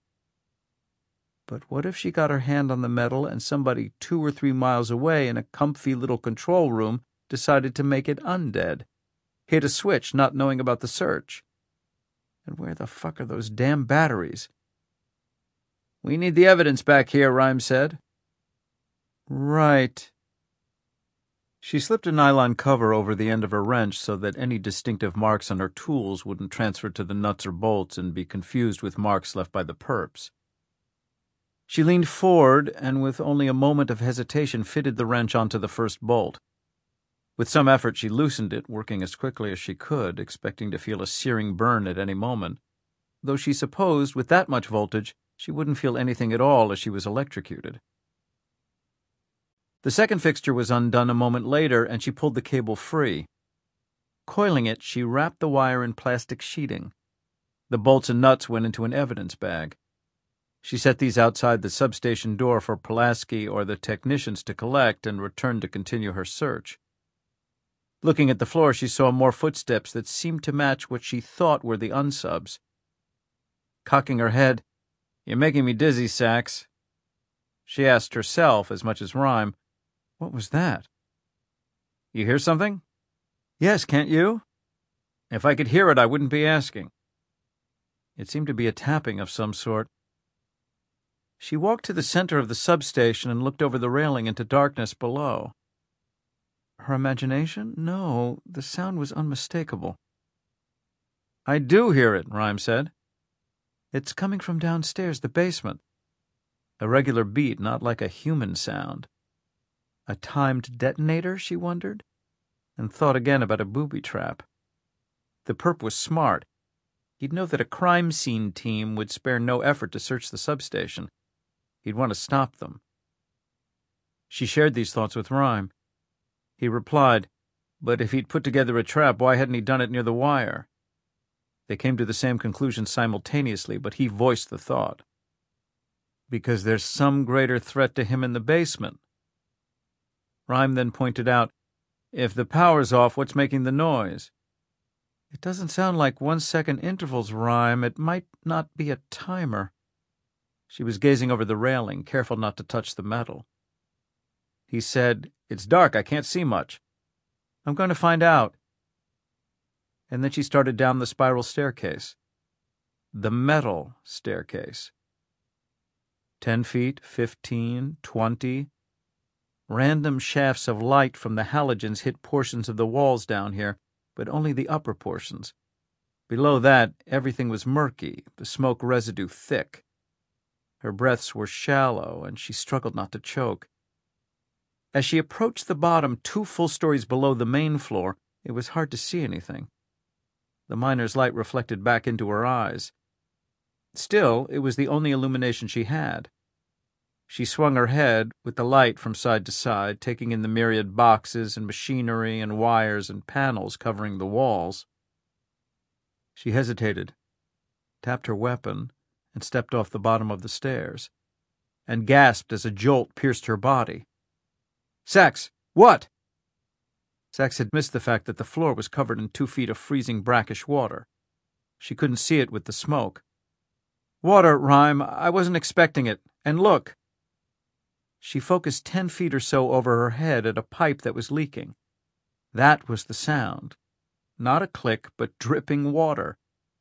The idea of water in an electrical substation was so incongruous and so dangerous that it hadn't occurred to her that this could be the source of the noise. "Because of the blast?" "No. He drilled a hole, Rhyme. I can see it. 2 holes. Water's also flowing down the wall. That's what's filling up the room." Wasn't water as good an electrical conductor as metal, Sachs wondered? And she was standing in a pool of it right next to an array of wires and switches and connections above a sign. "Danger, 138,000 volts. Rhyme's voice startled her. "He's flooding the basement to destroy evidence." "Right. Sachs, what's that?" "I can't see it clearly. That box." "The big one. Look to the right. Yes, there. What is it?" "Oh, finally. It's the battery, Rhyme, the backup battery." "Is it charged?" "They said it was, but I don't—" She waded closer and looked down. A gauge on the battery showed that it was indeed charged. In fact, to Sachs it looked like it was overcharged. The needle was past 100%. Then she remembered something else the Algonquin workers had said, not to worry because it was sealed with insulated caps. Except that it wasn't. She knew what battery caps looked like, and this unit had none. 2 metal terminals connected to thick cables were exposed. "The water's rising. It'll hit the terminals in a few minutes." "Is there enough current to make one of those arc flashes?" "I don't know, Rhyme." "There has to be," he whispered. "He's using an arc to destroy something that'll lead us to him. Something he couldn't take with him or destroy when he was there. Can you shut the water off?" She looked quickly. "No faucets that I can see. Hold on a minute." Sachs continued to study the basement. "I don't see what he wants to destroy, though." But then she spotted it. Right behind the battery, about 4 feet off the ground, was an access door. It wasn't large, about 18 inches square. "That's it, Rhyme. That's how he got in." "Must be a sewer or utility tunnel on the other side. But leave it. Pulaski can trace it from the street. Just get out." "No, Rhyme, look at it. It's really tight. He'd have to squeeze through. It's got some good trace on it. Has to. Fibers, hair, maybe DNA. Why else would he want to destroy it?" Rhyme was hesitating. He knew she was right about preserving the evidence, but didn't want her caught in another arc flash explosion. She waded closer to the access door. But as she approached, a tiny wake rose from the disturbance of her legs, and the waves nearly crested the battery. She froze. "Sachs!" "Shh!" She had to concentrate. By moving a few inches at a time, she was able to keep the waves below the top of the power source. But she could see she had no more than 1 or 2 minutes until the water hit the leads. With a straight-bladed screwdriver, she began to remove the frame holding the access door. The water was now nearly to the top of the battery. Every time she leaned forward to get leverage to unscrew the paint-stuck hardware, another small tide rose and the murky water sloshed up onto the top of the battery before receding. The battery's voltage was certainly smaller than the 100,000-volt line that had produced the arc flash outside, but the unsub probably didn't need to cause that much damage. His point was to create a big enough explosion to destroy the access door and whatever evidence it contained. She wanted the damn door. "Sachs?" Rhyme whispered. Ignoring him, and ignoring the image of the cauterized holes in the smooth flesh of the victim, the molten teardrops. Finally, the last screw came out. Old paint held the doorframe in place. She jammed the tip of the screwdriver into the edge and slammed her hand onto the butt of the tool. With a crack, the metal came away in her hands.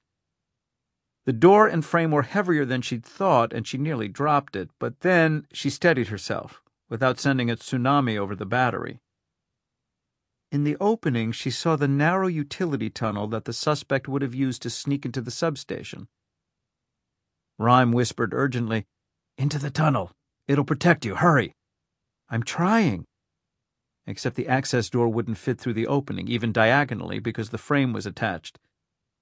"Can't do it," she said, explaining the problem. "I'll go back up the stairs." "No, Sachs, just leave the door. Get out through the tunnel." "It's too good a piece of evidence."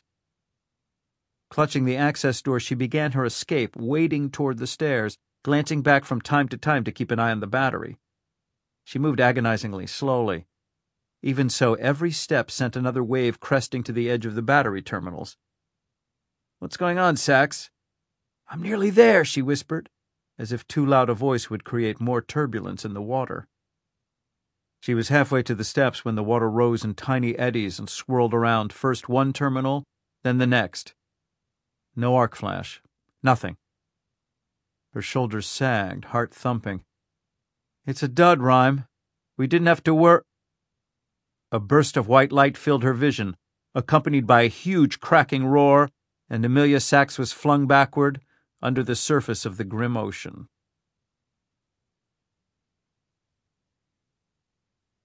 "Tom!" The aide hurried into the room, looking Rhyme over carefully. "What's wrong? How are you feeling?" "It's not me," his boss snapped, eyes wide, nodding his head at the blank screen. "Amelia. She was at a scene. A battery, another arc flash. The audio and video are out. Call Pulaski. Call somebody." Tom Reston's eyes narrowed with concern, but he had practiced the art of caregiving for a long time. No matter what the crisis, he would coolly go about his necessary tasks. He calmly picked up a landline phone, regarded the number pad nearby, and hit a speed dial button. Panic isn't centered in the gut, and it doesn't trickle down the spine like, well, electricity in an energized wire. Panic rattles the body and soul everywhere, even if you're numb otherwise. Rhyme was furious with himself. He should have ordered Sachs out the instant they saw the battery, the rising tide. He always did this, got so focused on the case, the goal, finding the tiny fiber, the fragment of friction ridge print, anything that moved him closer to the perp, that he forgot the implications. He was playing with human lives. Why, look at his own injury. He'd been a captain in the NYPD, the head of investigation resources, and was searching a crime scene himself, crouching to pick up a fiber from a body when the beam tumbled from above and changed his life forever. And now that same attitude, which he'd instilled in Amelia Sachs, might have done even worse. She could now be dead. Tom had gotten through on the line. "Who?" Rhyme demanded, glaring at the aide. "Who are you talking to? Is she all right?" Tom held up a hand. "What does that mean? What could that possibly mean?" Rhyme felt a trickle of sweat down his forehead. He was aware his breath was coming faster. His heart was pounding, though he sensed this in his jaw and neck, not his chest, of course. Tom said, "It's Ron. He's at the substation." "I know where the fuck he is. What's going on?" "There's been an incident. That's what they're saying." "Incident? Where's Amelia?" "They're checking. There's some people inside. They heard an explosion." "I know there was an explosion. I fucking saw it." The aide's eyes swiveled toward Rhyme. How are you feeling?" "Quit asking that. What's going on at the scene?" Tom continued to scan Rhyme's face. "You're flushed." I'm fine, the criminalist said calmly to get the young man to focus on his phone call. Really. Then the aide's head tilted sideways, and to Rhyme's horror he stiffened. His shoulders rose slightly. No. Okay, Tom said into the phone. Okay what? The criminalist snapped. Tom ignored his boss. Give me the information. And cradling the phone between neck and shoulder, he began to type on the keyboard of the lab's main computer. The screen popped to life. Rhyme had lost the pretense of calm and was about to lose his temper when, on the screen, up came the image of an apparently uninjured, though very wet, Amelia Sachs. Strands of her red hair were plastered around her face like seaweed on a surfacing scuba diver. Sorry, Rhyme. Lost the main camera when I went under. She coughed hard and wiped at her forehead, examined her fingers with a look of distaste. The motion was jerky. Relief immediately replaced panic, though the anger at himself remained. Sachs was staring back, somewhat eerily, her eyes focused only in his general direction. I'm on one of the Algonquin workers' laptops. It's got a camera set up on it. Can you see me okay? Yes, but you're all right? Just took in some pretty disgusting water through my nose, but I'm okay. Rhyme was asking, What happened? The arc flash. It wasn't an arc. The battery wasn't rigged for that. The Algonquin guy told me there wasn't enough voltage. What the unsub did was make a bomb. Apparently you can do that with batteries. You seal the vents and overcharge it. That produces hydrogen gas. When water hits the terminals, it short-circuits and the spark ignites the hydrogen. That's what happened. And have the medics looked you over? No need. The bang was loud, but it wasn't that big. I got hit by some bits of plastic from the housing. Didn't even bruise me. The impact knocked me down, but I kept the access door above the water. I don't think it's contaminated too bad. Good. His voice broke to a halt. For some reason, years ago, they'd settled on an unspoken superstition. They never used their first names. He was troubled that he nearly had. Good. So that's how he got in. Had to be. It was then that he was aware of Tom walking toward the wall. The aide grabbed the blood pressure monitor and wrapped it around Rhyme's arm. Don't do that. Quiet, Tom barked, silencing Rhyme. You're flushed and you're sweating. Because we just had a fucking incident at a crime scene, Tom. You have a headache? He did. He said, No. Don't lie. A little one, it's nothing. Tom slapped the stethoscope against his arm. Sorry, Amelia, I need him quiet for 30 seconds. Sure. Rhyme started to protest again, but then he decided that the sooner his blood pressure was taken, the sooner he could get back to work. Without sensation, he watched the cuff inflate, and Tom listened as he let the air out of the sphygmomanometer. He ripped off the Velcro noisily. It's high. I want to make sure it doesn't get any higher. I'm going to take care of some things now. A polite euphemism for what Rhyme bluntly called the piss and shit detail. Sachs asked, What's going on there, Tom? Everything okay? Yes. Rhyme was struggling to keep his voice calm, and to obscure the fact that he felt oddly vulnerable, though whether it was her near miss or his troubled condition he couldn't say. He was embarrassed, too. Tom said, He's had a spike in blood pressure. I want him off the phone now. We'll bring back the evidence, Rhyme. Be there in a half hour. Tom was starting forward to disconnect the call when Rhyme felt a tap in his head. It was cognitive, not physical.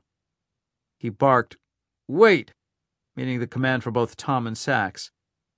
Lincoln, his aide protested. Please, Tom, just 2 minutes. It's important. Though clearly suspicious of the polite appeal, Tom nodded reluctantly. Ron was searching for the place the perp got into the tunnel, right? Yes. Is he there? Her jerky, grain-filled image looked around. Yes. Get him on camera. He heard Sachs call the officer over. A moment later he was seated, staring out of the monitor. Yes, sir? You find where he got into the tunnel behind the substation? Yep. Yep. You sound like a dog, rookie. Yip. Sorry. Yes, I did. Where? There's a manhole in an alley up the street. Algonquin Power. It was for access to steam pipes. It didn't lead to the substation itself, but about 20 feet inside, maybe 30, I found a grating. Somebody had cut an opening into it, big enough to climb through. They'd stuck it back up, but I could see it had been cut. Recently? Right. Because there was no rust on the cut edges. Yes. It led to this tunnel. It was really old. Might have been for delivering coal or something a long time ago. That's what went to the access door that Amelia got. I was at the end of the tunnel, and I saw the light when she took the door off, and I heard the battery blow and her scream. I got to her right away through the tunnel. The gruffness fell away. Thanks, Pulaski. An awkward moment. Rhymes' compliments were so rare he'd found that people didn't quite know what to do with them. I was careful not to contaminate the scene too much, though. To save lives, contaminate to your heart's content. Remember that. Sure. The criminalist continued. You walked the grid at the manhole and where he cut through the grating? And the tunnel? Yes, sir. Anything jump out? Just footprints, but I've got trace. We'll see what it says. Tom whispered firmly. Lincoln? Just a minute more. Now, I need you to do something else, rookie. You see that restaurant or coffee shop across the street from the power station? The officer looked to his right. I've got it. Wait, how'd you know there was one there? Oh, from one of my neighborhood strolls, Rhymes said, chuckling. The young man was flustered. I know because there has to be one. Our unsub wanted to be able to see the substation for the attack. He couldn't watch from a hotel room because he'd have to register, or an office building because it would be too suspicious. He'd be someplace where he could sit at his leisure. Oh, I get it. You mean psychologically he gets off on watching the fireworks. The time for compliments was over. Jesus Christ, rookie, that's profiling. How do I feel about profiling? You're not exactly a big fan, Lincoln? Rhyme caught Sachs in the background, smiling. He needed to see how the device was working. He'd created something unique.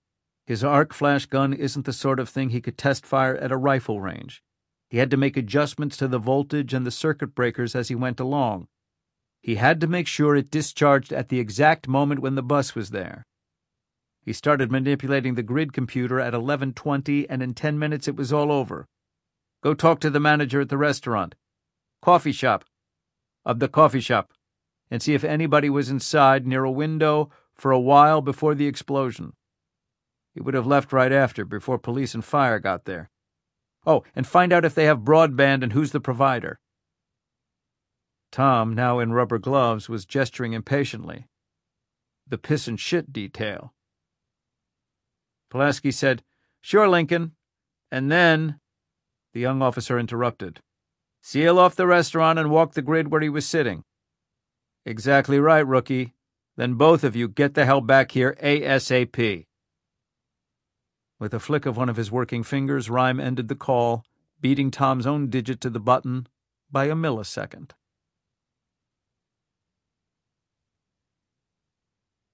The cloud zone, Fred Dellray was thinking. Recalling when Assistant Special Agent in Charge Tucker McDaniel, newly on board in the FBI's New York office, had gathered the troops and given, in lecture form, a talk similar to what he'd just delivered at Rhymes a few hours earlier, about the new methods of communication the bad guys were using, about how the acceleration of technology was making it easier for them and harder for us. The cloud zone. Dellray understood the concept, of course. You couldn't be in law enforcement now and not be aware of McDaniel's high-tech approach to finding and collaring perps. But that didn't mean he liked it. Not one bit. Largely because of what the phrase stood for. It was an emblem for fundamental, maybe cataclysmic changes in everyone's life. Changes in his life, too. Heading downtown on a subway on this clear afternoon, Dellray was thinking about his father, a professor at Marymount Manhattan College and a writer of several books about African-American philosophers and cultural critics. The man had eased into academia at the age of 30, and he'd never left. He died at the same desk he'd called home for decades, slumping forward on proofs of the journal he'd founded when Martin Luther King's assassination was still fresh in the world's mind. The politics had changed drastically during his father's lifetime. The death of communism, the wounding of racial segregation, the birth of non-state enemies. Computers replaced typewriters in the library. Cars had airbags. TV channels propagated from 4, plus UHF, to hundreds. But very little about the man's lifestyle had altered in a core way. The elder Dellray thrived in his enclosed world of academia, specifically philosophy, and oh, how he had wanted his son to settle there too, examining the nature of existence and the human condition. He tried to fill his son with a love of the same. To some extent, he was successful. Questioning, brilliant, discerning young Fred did indeed develop a fascination with humankind in all its incarnations: metaphysics, psychology, theology, epistemology, ethics, and politics. He loved it all. But it took only 1 month as a graduate assistant to realize he'd go mad if he didn't put his talents to practical use. And never one to pull back, he sought out the rawest and most intense practical application of philosophy he could think of. He joined the FBI. Change. His father reconciled himself to his son's apostasy, and they enjoyed coffee and long walks in Prospect Park, during which they came to understand that although their laboratories and techniques were different, their outlooks and insights were not. The human condition, observed and written about by the father and experienced firsthand by the son. In the unlikely form of undercover work, Fred's intense curiosity about and insights into the nature of life made him a natural everyman. Unlike most undercover cops with their limited acting skills and repertoires, Dellray could truly become the people he played. Once, when Dellray was in disguise as a homeless man on the streets of New York, not far from the Federal Building, the then assistant special agent in charge of the Manhattan office of the FBI, Dellray's boss in effect, walked right past and dropped a quarter into his cup, never recognizing him. One of the best compliments Dellray ever received. A chameleon.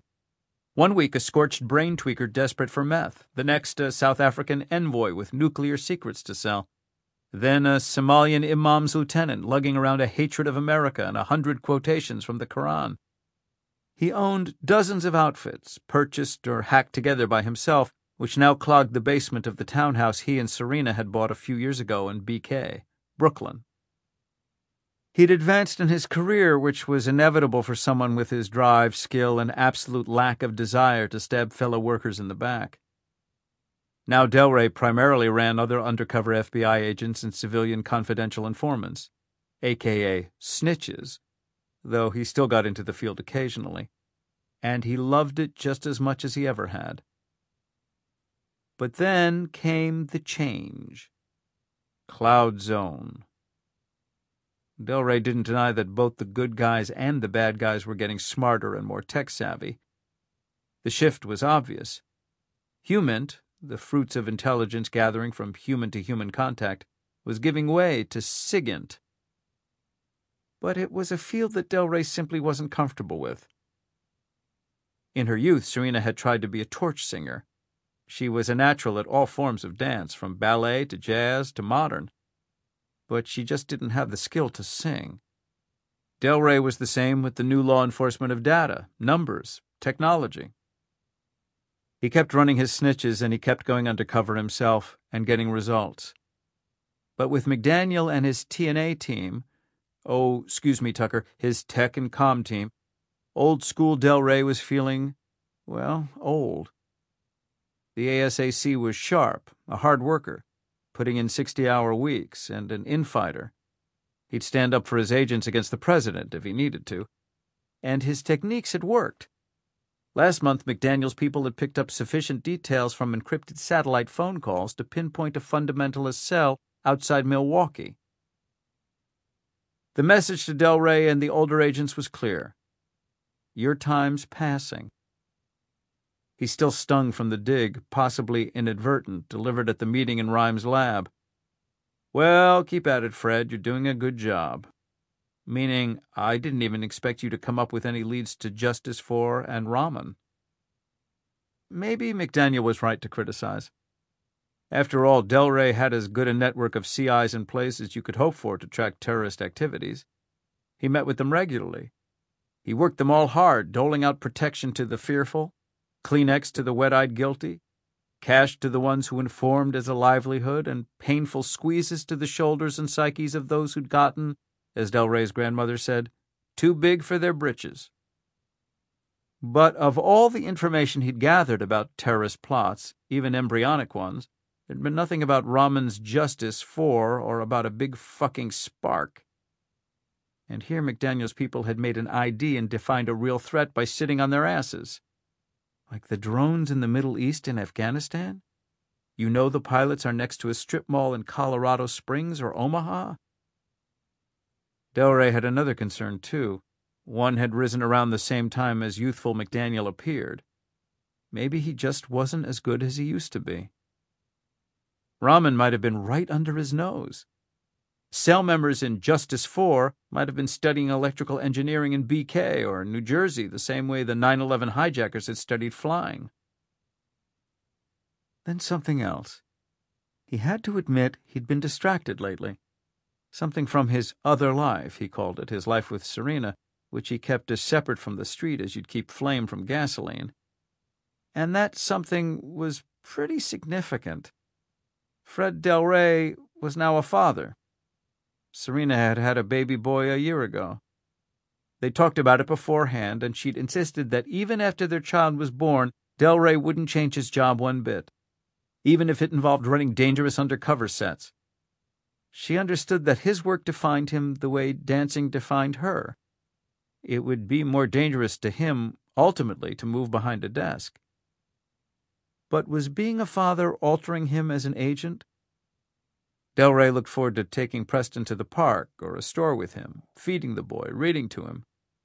Serena had come by the nursery, laughed, and gently taken Kierkegaard's existentialist manifesto, Fear and Trembling, from Dellray's lengthy hand, and replaced it with Goodnight Moon. Dellray hadn't realized that even at that young age, words count. The subway now stopped in the village, and passengers rustled aboard. Instinctively, the undercover operative within him immediately spotted 4 people of note. 2 almost guaranteed to be pickpockets, one kid who was carrying a knife or box cutter, and a young, sweaty businessman pressing a protective hand against a pocket so hard that he'd split open the bag of coke if he wasn't careful. The street. How Fred Dellray loved the street. But these 4 had nothing to do with his mission, and he let them fade from his consciousness as he told himself, okay, you fucked up. You missed Rahman, and you missed Justice 4. But the casualties and damage were minimal. McDaniel was condescending, but hasn't made you a scapegoat. Not yet, which somebody else might have done in a heartbeat. Dellray could still find a lead to their unsub and stop him before another of those terrible attacks happened. Dellray could still redeem himself. At the next subway stop, he climbed out and began his trek east. Eventually, he came to bodegas and tenements and old dark social clubs, rancid-smelling diners, radio taxi operations whose signs were in Spanish or Arabic or Farsi. No fast-moving professionals like in the West Village. Here, people weren't moving around much at all, but merely sitting, men mostly, on rickety chairs or on doorsteps. The young ones slim, the old round. They all watched with cautious eyes. This was where the serious work of the street got done. This was Fred Dellray's office. He strode up to a coffee shop window and looked inside, with some difficulty since the glass hadn't been cleaned for months. Ah, yeah, there. He spotted what would either be his salvation or his downfall. His last chance. Tapping one ankle against the other just to make sure the pistol strap there hadn't shifted, he opened the door and stepped inside.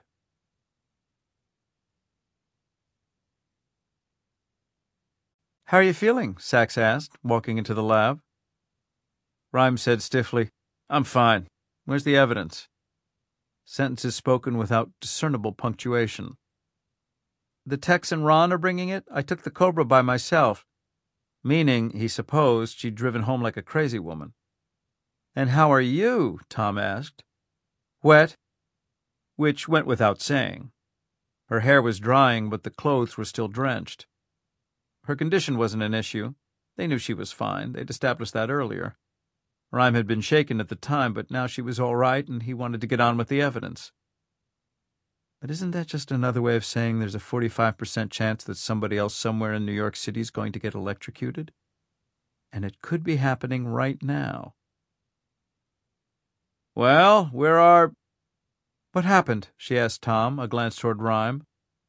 "I said I was fine." "I'm asking him."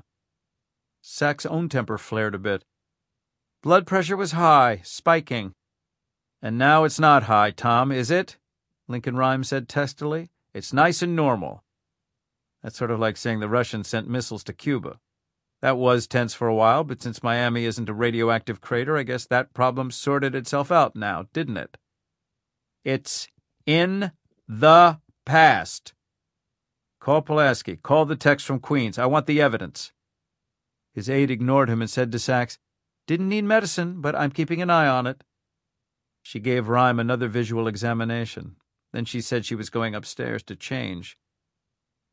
"There a problem?" asked Lancelito, who'd arrived from downtown a few minutes before. "Aren't you feeling good, Link?"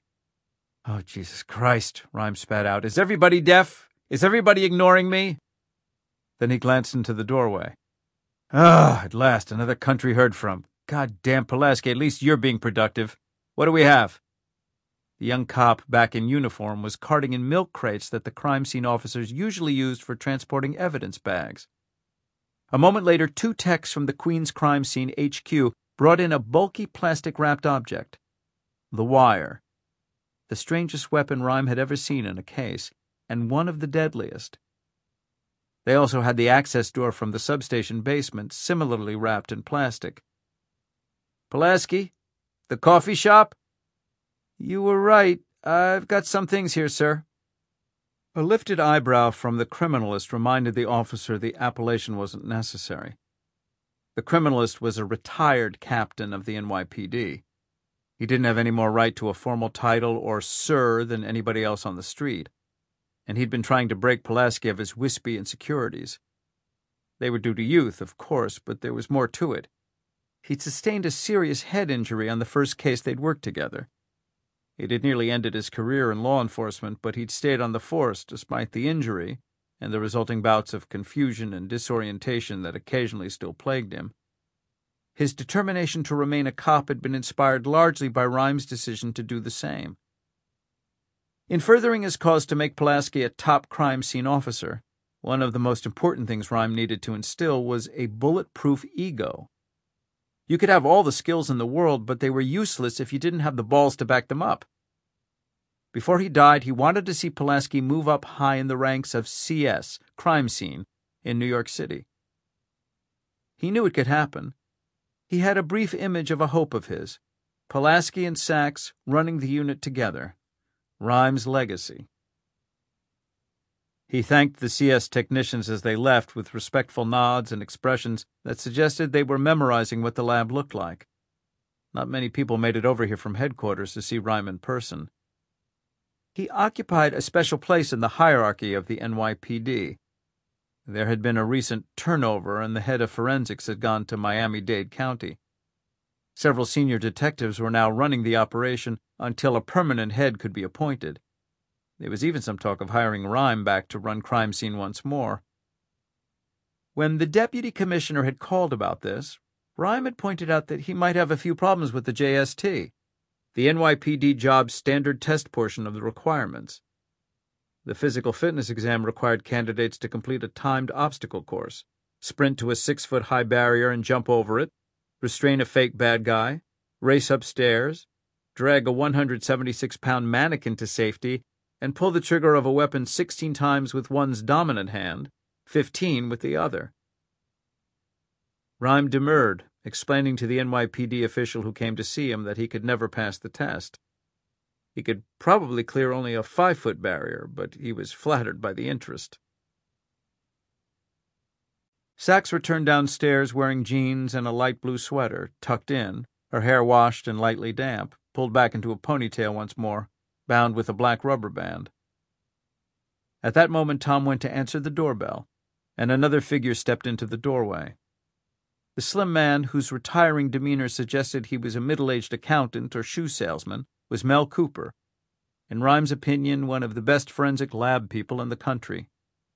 With degrees in math, physics, and organic chemistry, and a senior official in both the International Association for Identification and International Association of Blood Pattern Analysis, he was constantly in demand at crime scene headquarters.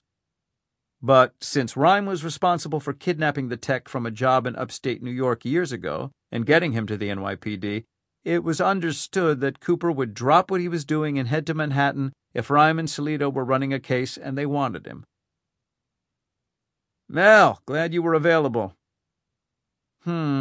Available. Didn't you call my lieutenant and threaten him with all sorts of terrible things if he didn't release me from the Hanover Stearns case?" "I did it for you, Mel. You were being wasted on insider trading." "And I thank you for the reprieve." Cooper nodded a greeting to those in the room, knuckled his Harry Potter glasses up on his nose, and walked across the lab to the examination table on silent brown hush-puppy shoes. Though by appearances the least athletic man Rhyme had ever seen, apart from himself, of course, Mel Cooper nonetheless moved with the grace of a soccer player, and Rhyme was reminded that he was a champion ballroom dancer. "Let's hear the details," Rhyme said, turning to Sachs. She flipped through her notes and explained what the power company field executive had told her. "Algonquin Consolidated Power provides electricity, they call it juice, for most of the area. Pennsylvania, New York, Connecticut, New Jersey." "That's the smokestacks on the East River?" "That's right," she said to Cooper. "Their headquarters is there, and they have a steam and electricity generation plant.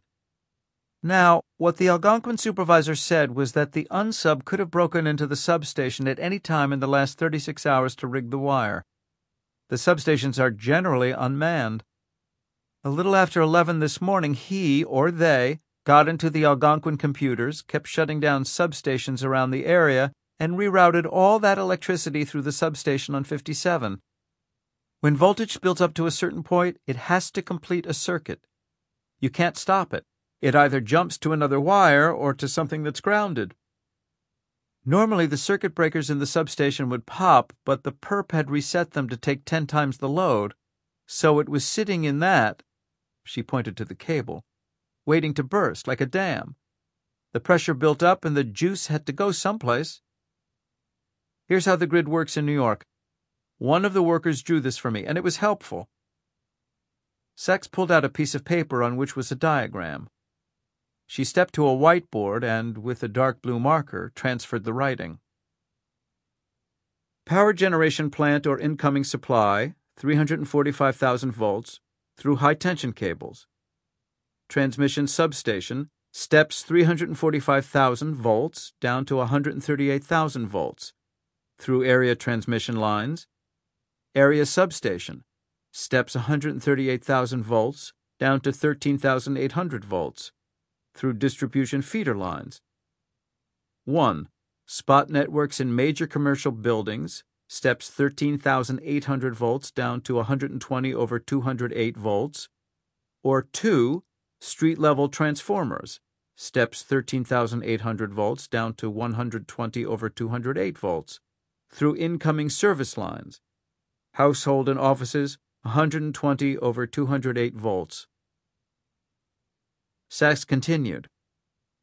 Now, MH10, the substation on 57, is an area substation. The line coming in was high voltage. He could have rigged the cable anywhere on an area transmission line, but that's real tricky, I guess, because the voltage is so high. So he was working on the output side of the area substation, where the voltage is only 13,800. Phew, Salido muttered. Only.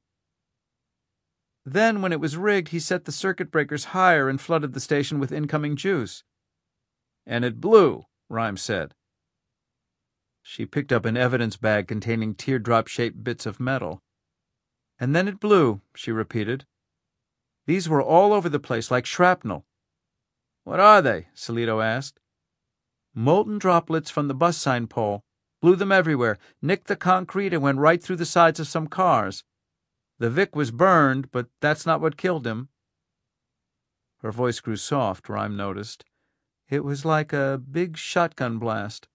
Cauterized the wounds. She grimaced. "That kept him conscious for a while. Take a look." A nod at Pulaski.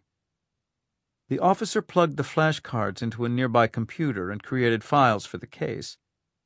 A moment later, photos popped up on the high-def monitors nearby. After years and years in the crime scene business, Rhyme was largely inured to even the most horrific images. These, though, troubled him. The young victim's body had been riddled by the dots of metal. There was little blood, thanks to the searing heat of the projectiles. Had the perp known that's what his weapon would do, sealing the punctures, keeping his victims conscious to feel the pain? Was this part of his M.O.? Rhyme could understand now why Sachs was so troubled. "Christ," the big detective muttered. Rhyme shook aside the image and asked, "Who was he?" "Name was Louis Martin, assistant manager in a music store. 28, no record." "No connection to Algonquin, MTA? Any reason anybody'd want him dead?" "None," Sachs said. "Wrong time, wrong place," Salito summarized. Rhyme said, "Ron, the coffee shop, what did you find?" "A man in dark blue overalls came into the place about 10:45. He had a laptop with him. He went online." "Blue overalls?" Salito asked. "Any logo? ID?" "Nobody saw, but the Algonquin workers there, their uniforms were the same dark blue." "Get a description?" the rumpled cop persisted. "Probably white, probably 40s, glasses, dark cap. Couple people said no glasses and no cap. Blonde hair, red hair, dark hair." "Witnesses," Rhyme muttered disparagingly. You could have a shooter naked to the waist kill somebody in front of 10 witnesses, and each one would describe him as wearing 10 different colored T-shirts. In the past few years, his doubt about the value of eyewitnesses had tempered somewhat, because of Sachs's skill in interviewing, and because of Catherine Dance, who proved that analyzing body language was scientific enough in most cases to produce repeatable results. Still, he could never completely shake his skepticism. "And what happened to this guy in the overalls?" Rhyme asked. "Nobody's really sure. It was pretty chaotic. All they knew was that they heard this huge bang. The whole street went white with the flash, and then everybody ran outside. Nobody could remember seeing him after that." "He took his coffee with him?" Rhyme asked. He loved beverage containers. They were like ID cards with the DNA and fingerprint information they contained, along with trace that adhered because of the sticky nature of milk, sugar, and other additives.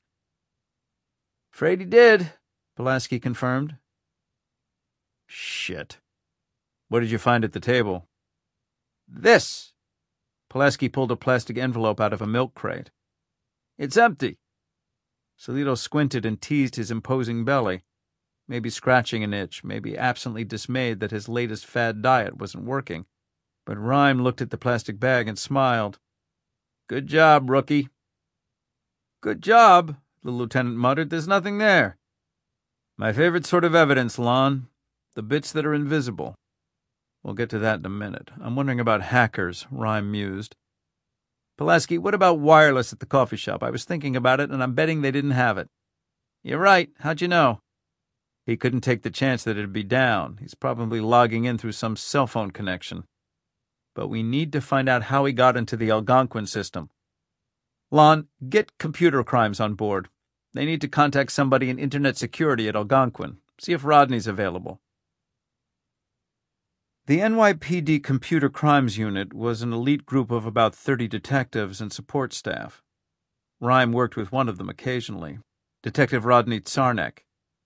Rhyme thought of him as a young man, but in fact he had no idea of his age since he had the boyish attitude, sloppy dress, and tousled hair of a hacker, an image and avocation that tend to take years off people. Salido placed the call and after a brief conversation hung up, reporting that Sarnek would call Algonquin's information technology team immediately to see about hacking into the grid servers. Cooper was looking reverently at the wire. "So that's it." Then, lifting another of the bags that contained misshapen metal discs, the shrapnel, he added, "Lucky nobody was walking by. If this had happened on Fifth Avenue, there could be 24 people dead." Ignoring the tech's unnecessary observation, Rhyme focused on Sachs. He saw that her eyes had gone still as she looked at the tiny discs. In a voice perhaps harsher than necessary to shake her attention away from the shrapnel, he called, "Come on, people. Let's get to work." Easing into the booth, Fred Dellray found himself looking at a pale, skinny man who could have been a wasted 30 or a preserved 50. The guy was wearing a sports jacket that was too big, its source either a very low-end thrift shop or a coat rack when nobody was looking. "Jeep." That's not my name anymore." "Not your name, like nacho cheese. Then whose cheese is it?" "I don't get—" "What's your name now?" Dellray asked, frowning deeply, playing a particular role, one he generally slipped into with people like this. Jeep, or not Jeep, had been a sadistic junkie the FBI agent had collared in an undercover set that required Dellray to laugh his way through the man's graphic depiction of torturing a college kid who'd reneged on a drug payment. Then came the bust, and after some negotiation and time served, the man became one of Dellray's pets, which meant a tight leash that had to be jerked occasionally. "It was Jeep, but I decided to change it. I'm Jim now, Fred." Changes. The magic word of the day. Oh, speaking of names, Fred? I'm your buddy, I'm your best friend. I didn't remember those introductions, signing your dance card, meeting the parents." "Sorry, sir." "Tell you what, stick with Fred. Don't believe you when you say sir." The man was a disgusting morsel of humanity, but Dellray had learned you had to walk a fine line. Never contempt, yet never hesitate to dig in a knuckle or two, the pressure of fear. Fear breeds respect, just the way of the world. "Now, here's what we're doing. This is important. You got a date coming up, I'm recalling, a hearing about leaving the jurisdiction." Dellray didn't care about losing him. Jeep's usefulness was pretty much gone. That was the nature of CIs. They have a shelf life of fresh yogurt. Jeep, Jim, was going to appeal to the New York State Parole Board about permission to move to Georgia, of all places.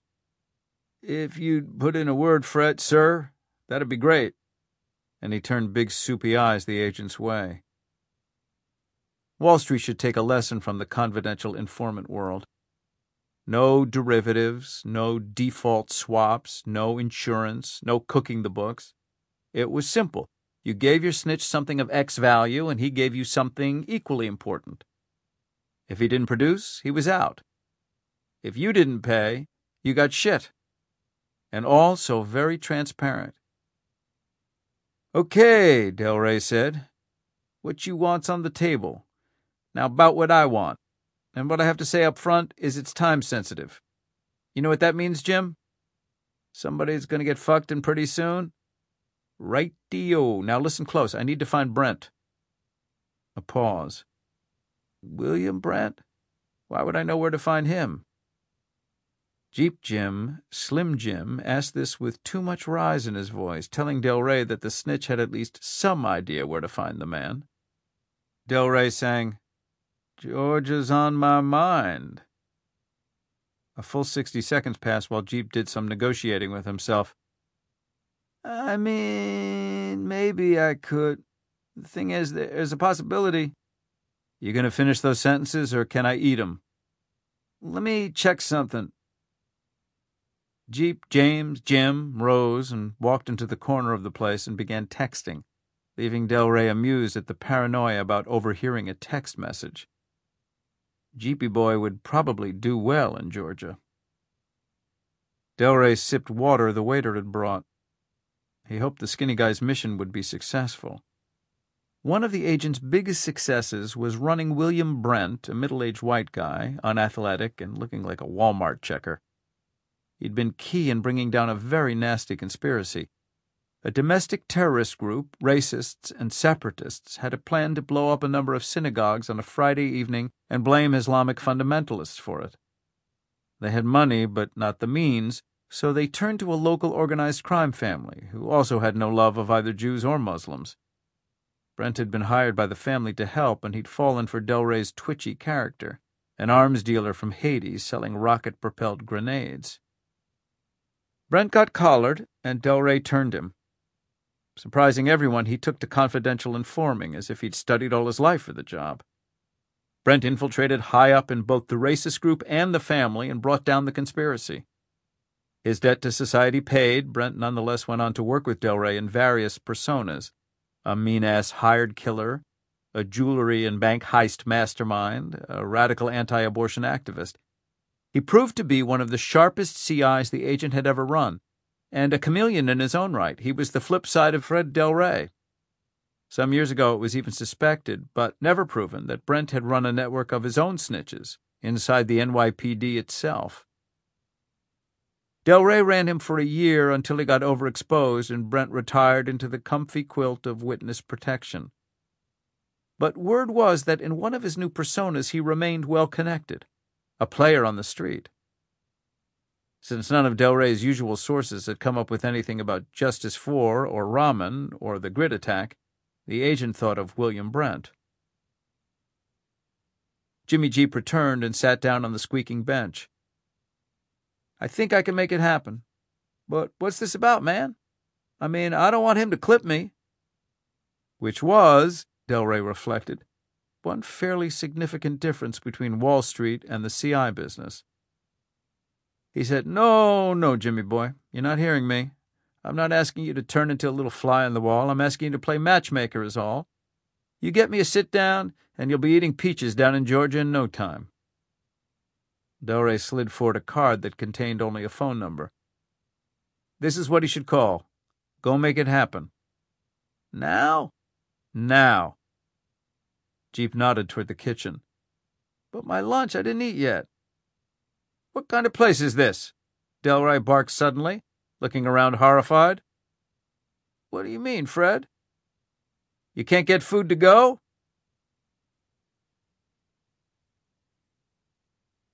"5 hours had passed since the attack, and the tension was climbing in Rhymes' townhouse. None of the leads was panning out. "The wire," he snapped urgently. "Where did it come from?" Cooper shoved his thick glasses up on his nose again. He pulled on latex examining gloves, but before touching the evidence, he cleaned his hands with a pet hair roller and discarded the tape. Rhyme had been instructing his team to do this ever since he'd analyzed a case for the New Jersey State Police and found that some fiber evidence had come not from the suspect in custody, but from the inside pocket of a detective's jacket. The investigator had stuffed a wad of loose rubber gloves there, after seeing some cop on a popular crime scene TV show do the same. The odds of contamination were slim, but a forensic detective's job was only partly to find and analyze the evidence. They had to make sure it remained pristine enough to convict the bad guys in a courtroom filled with sharp defense lawyers. After the infamous New Jersey fiber case, he insisted his people roll gloves after donning them if they hadn't been in contamination-free bags or boxes. Using surgical scissors, Cooper cut the plastic wrapper off and exposed the wire. It was about 15 feet long, and most of it was covered with black insulation. The wire itself wasn't solid, but comprised many silver-colored strands. At one end was bolted the thick, scorched brass plate. Attached to the bare other end were 2 large copper bolts with holes in the middle. "They're called split bolts," the Algonquin guy told me, Sachs said. "Used for splicing wires. That's what he used to hook the cable to the main line." She then explained how he'd hung the plate. It was called a bus bar, the worker had also explained, out the window. It was attached to the cable with 2 quarter-inch bolts. The arc had flashed from the plate into the nearest ground source, the pole. Rhyme glanced at Sax's thumb, ragged and dark with a bit of dried blood. She tended to chew her nails and worry digits in her scalp. Tension built up in her like the voltage in the Algonquin substation. She dug into her thumb again, and then, as if forcing herself to stop, pulled on latex gloves of her own. Lon Solito was on the phone with the officers canvassing for witnesses up and down 57th Street. Rhyme gave him a fast, questioning glance, but the detective's grimace, deeper than the one that usually graced his features, explained that the efforts so far were unfruitful. Rhyme turned his attention back to the wire. "Move the camera over it, Mel," Rhyme said. "Slowly." Using a handheld video unit, the tech scanned the wire from top to bottom, turned it over, and went back the other way. What the camera saw was broadcast in high definition on the large screen in front of Rhyme. He stared intently.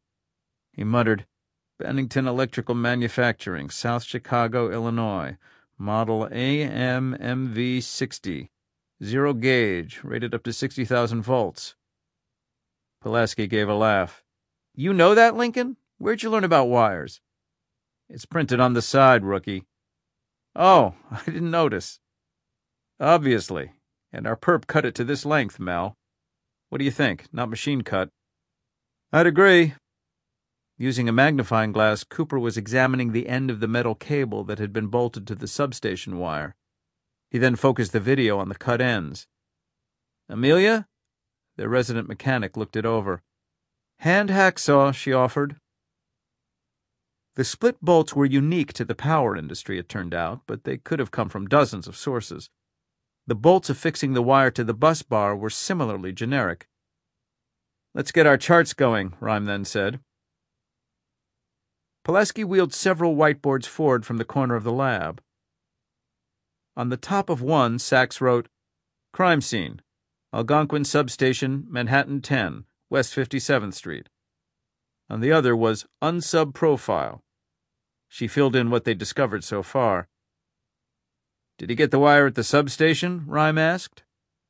"No, there wasn't any stored there," the young man said. "Then find out where he did get it. Call Bennington." "Right."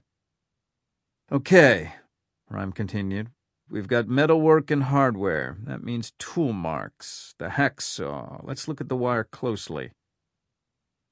Cooper switched to a large object microscope, also plugged into the computer, and examined where the wire had been cut. He used low magnification. "It's a new saw blade. Sharp." Rhyme gave an envious glance toward the tech's deft hands, moving the focus in the geared stage of the scope. Then he returned to the screen. "New, yes, but there's a broken tooth. Near the handle." "Right." Before people began to saw, they generally rested the blade on what they were about to cut 3 or 4 times.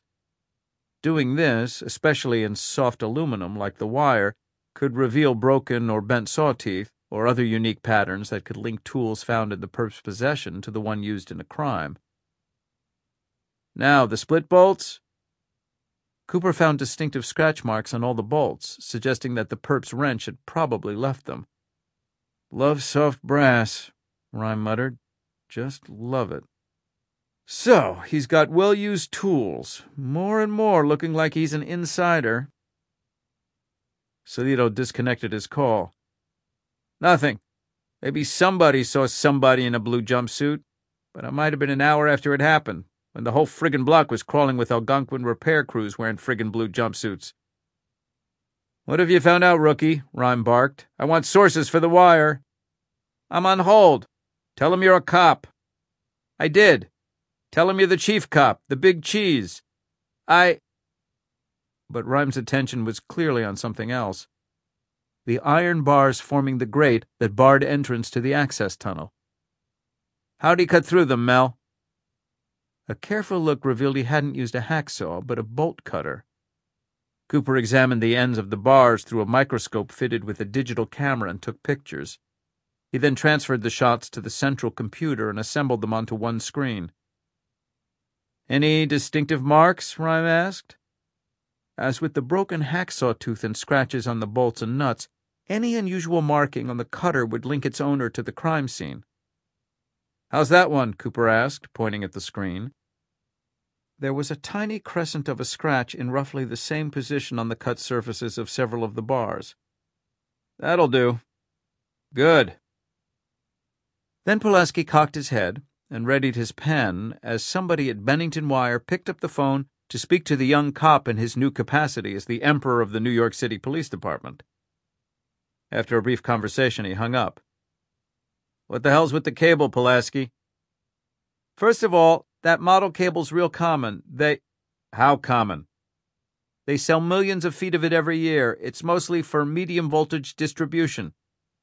60,000 volts is medium? "I guess so. You can buy it from any electrical supply wholesaler. But he did say that Algonquin buys it in bulk." Salito asked, "Who there would order it?" "Technical Supplies Department." "I'll give him a call," Salito said.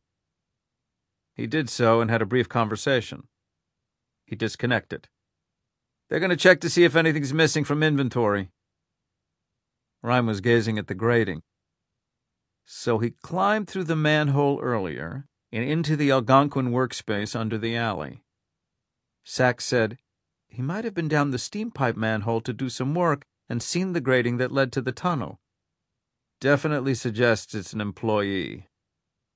Rhyme hoped this was the case. Inside jobs made cops work a lot easier. "Let's keep going." "The boots?" She said, "Similar boot prints in both the access tunnel and near where the wire was rigged inside the substation." "And any prints from the coffee shop?" "That one," Pulaski responded as he pointed to an electrostatic print. "Under the table. Looks like the same brand to me." Mel Cooper examined it and concurred. The young officer continued, "And Amelia had me check the boots of the Algonquin workers who were there. They were all different." Rhyme turned his attention to the boot. "What's the brand, do you think, Mel?" Cooper was browsing through the NYPD's footwear database, which contained samples of thousands of shoes and boots, the vast majority of which were men's shoes. Most serious felonies involving physical presence at the scene were committed by men. Rhyme had been instrumental in creating the expanded shoe and boot database years ago. He worked out voluntary arrangements with all the major manufacturers to have scans of their lines sent into the NYPD regularly. After returning to forensic work following his accident, Rhyme had stayed involved in maintaining the department's product and materials databases, including this one. After working on a recent case involving data mining, he'd come up with an idea that was now used in many police departments around the country. He'd bullied the NYPD into hiring a programmer to create computer graphics images that depicted the sole of each shoe in the database in different stages of wear. New, after 6 months, 1 year, and 2 years. And then to show images of the soles of shoes worn by people who had splayed feet or were pigeon-toed. He'd also gotten the computer guru to indicate wear patterns as a function of height and weight. The project was expensive but took surprisingly little time to get online and resulted in nearly instantaneous answers to the questions of the brand and age of shoe and the height, weight, and stride characteristics of the wearer. The database had already helped in the identification of 3 or 4 perps. His fingers flying over the keys, Cooper said, "Got a match. Albertson Fenwick Boots and Gloves, Incorporated, model E20. He perused the screen. "Not surprising they've got special insulation. They're for workers who have regular contact with live electrical sources. They meet ASTM Electrical Hazard Standard F2413-05. They're size 11. Rhyme squinted as he looked them over. Deep treads. Good. This meant they would retain significant quantities of trace material. Cooper continued, "They're fairly new, so there's no distinctive wear marks that tell us much about his height, weight, or other characteristic. I'd say he walks straight, though. Agree?" Rhyme was looking at the prints on his screen, broadcast from a camera over the examining table. "Yes." Sachs wrote this on the board. "Good, Sachs. Now, Rookie, what's the invisible evidence you found?" Gazing at the plastic envelope labeled "Coffee Shop Opposite Blast," table where suspect was sitting. Cooper was examining it. "Blonde hair, 1 inch long, natural, not dyed." Rhyme loved hair as a forensic tool.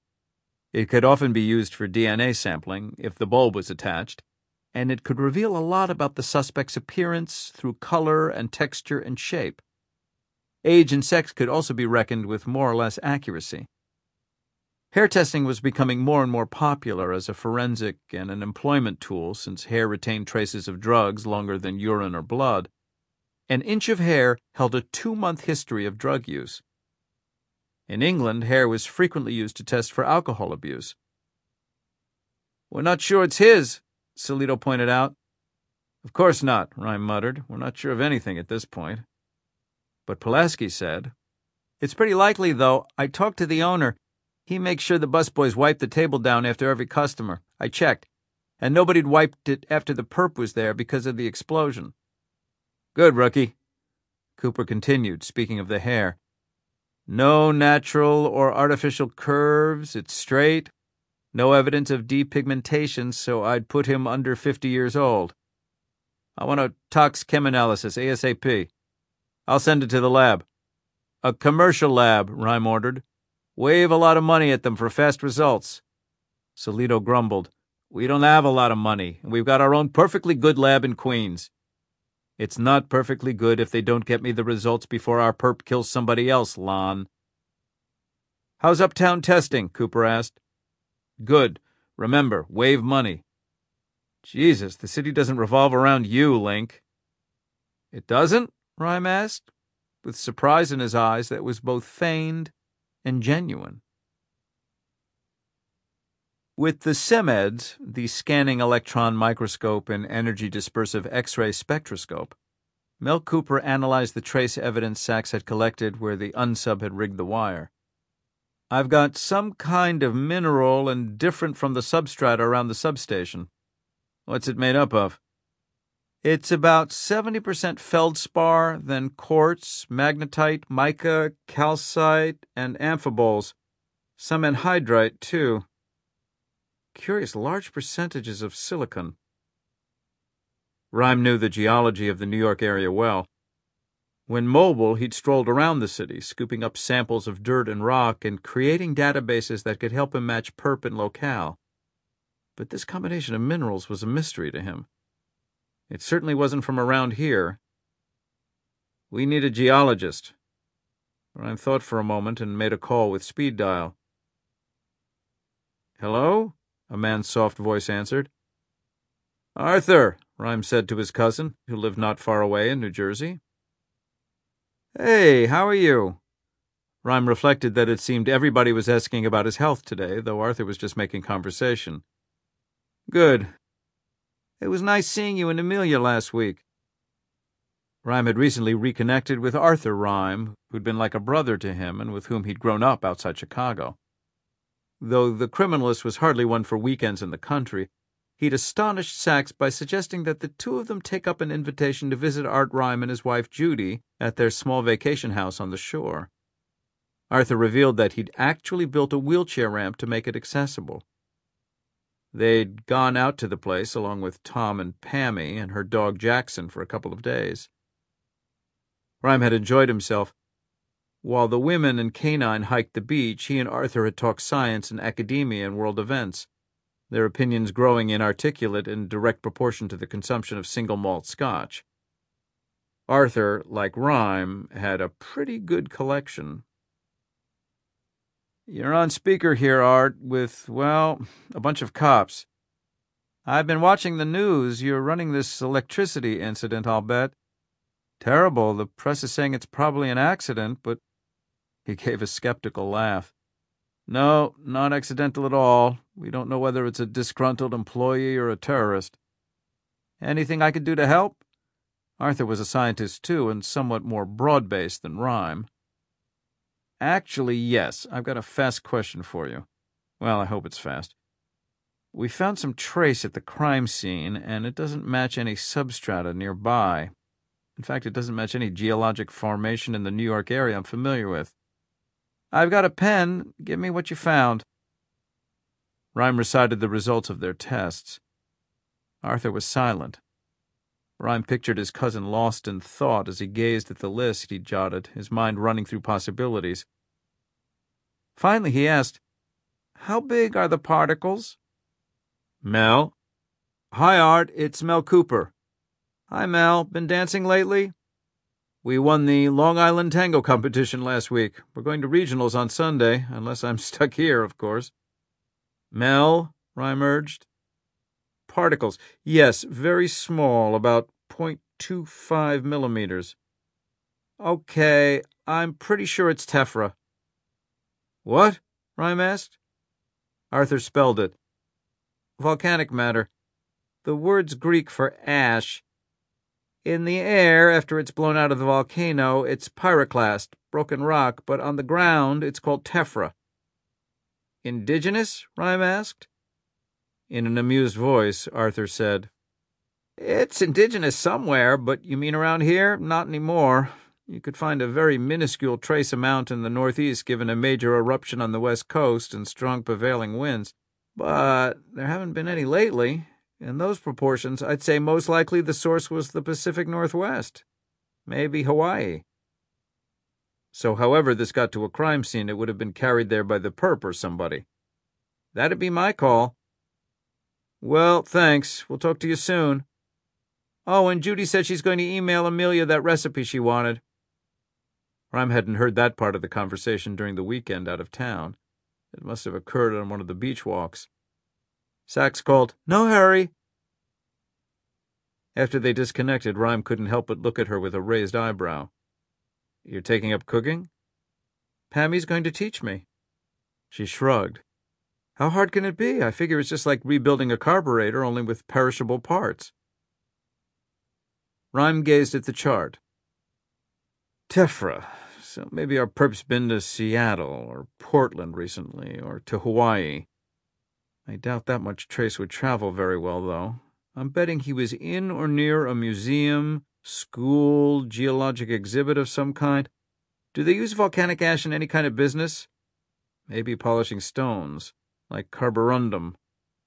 Cooper said, This is too varied and irregular to be milled commercially. Too soft, too, I'd think.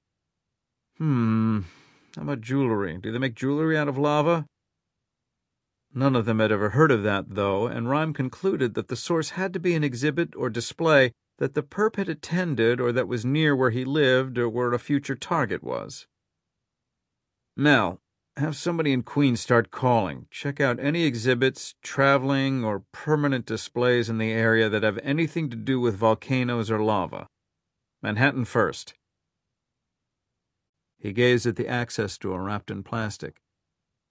Now, let's look at what Amelia went swimming with. Your turn at bat, rookie. Make us proud. Cleaning his latex gloves with the pet hair roller and drawing an approving look from Rhyme, the young officer hefted the access door and surrounding frame, still connected. The door was about 18 inches square, and the frame added another 2 or so inches. It was painted dark gray. Sachs was right, it was a tight fit. The unsub very likely would have sloughed off something from his body as he entered the substation. The door opened with 4 small turn latches on both sides. They would have been awkward to loosen with a gloved hand, so there was a chance he'd used bare fingers, especially since he'd planned on blowing up the door with the battery bomb and destroying evidence. Fingerprints fell into one of 3 categories. Visible, the sort left by a bloody thumb on a white wall. Impressible, left in pliable material like plastic explosive. And latent, hidden to the unaided eye. There were dozens of good ways to raise latent prints, but one of the best, on metal surfaces, was simply to use store-bought superglue, cyanoacrylate. The object would be put in an airtight enclosure with a container of the glue, which would then be heated until it turned gaseous. The vapors would bond with any number of substances left by the finger, amino and lactic acids, glucose, potassium, and carbon trioxide, and the resulting reaction created a visible print. The process could work miracles, raising prints that were completely invisible before. Except, not in this case. Nothing, Pulaski said, discouraged, peering at the access door through a very Sherlock Holmesian magnifier. Only glove smudges. Not surprising. He's been fairly careful so far. Well, collect trace from the inside of the frame where he made contact. Pulaski did this using a soft brush over the newsprint examination sheets and taking swabs. He placed whatever he found, to Rhyme it seemed like very little, into bags and organized them for Cooper to analyze. Salito took a call and then said, "Hold on, you're being speakered." "Hello?" came the voice. Rhyme glanced at Salito. "Who?" he whispered. "Sonic, the NYPD computer crimes expert." "What do you have for us, Rodney?" Rock music clattered around in the background. "I can almost guarantee that whoever played with the Algonquin servers had the passcodes up front. In fact, I will guarantee that. First of all, we found no evidence of any attempted intrusion. No brute force attack, no shredded code of rootkits, suspicious drivers, or kernel modules, or... Just the bottom line, you don't mind?" "Okay, what I'm saying is, we looked at every port." He hesitated at Rhyme's sigh. Bottom line, it was and wasn't an inside job." "Which means," Rhyme grumbled. "The attack was from outside Algonquin's physical building. We know that. But the perp had to get the codes from inside headquarters in Queens. Either him or an accomplice. They're kept in hard copies and on a random code generator that's isolated from networks."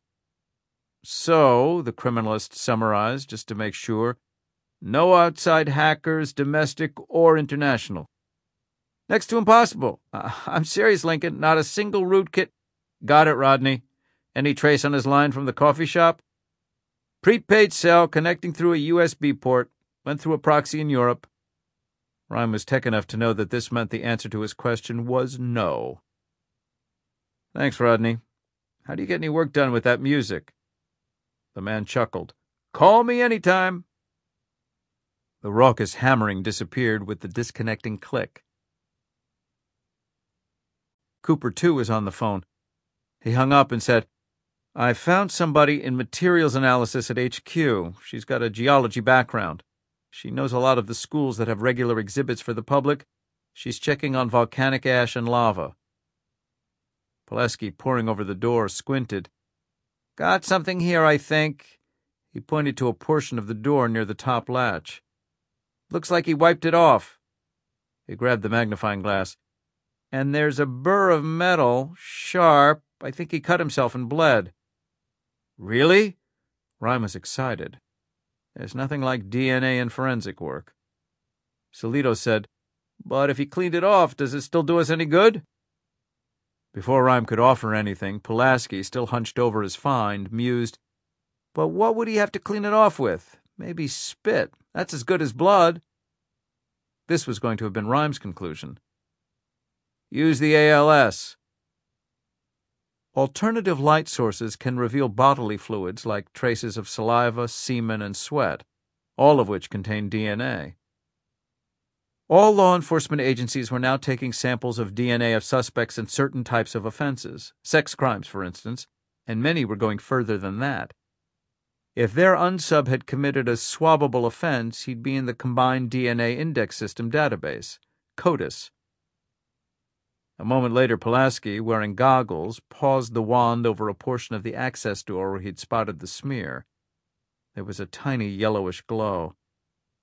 He called, "Yes, sir, got something. Not much." "Rookie, you know how many cells are in the human body?" "Well, no, I don't." "Over 3 trillion. That's a lot of... And do you know how many are needed for a successful DNA sample?" He said, "According to your book, Lincoln, about 100. Rhyme lifted an eyebrow. "Impressive." Then he added, "You think you have 100 cells there in that massive smear?" "Probably, I would think." "You sure do. Sachs, looks like your swimming expedition wasn't in vain. If the battery had blown, it would have destroyed the sample." "Okay, Mel, show him how to collect it." Pulaski ceded the tricky task to Cooper. "STR?" Rhyme asked the tech, "or is the sample degraded?"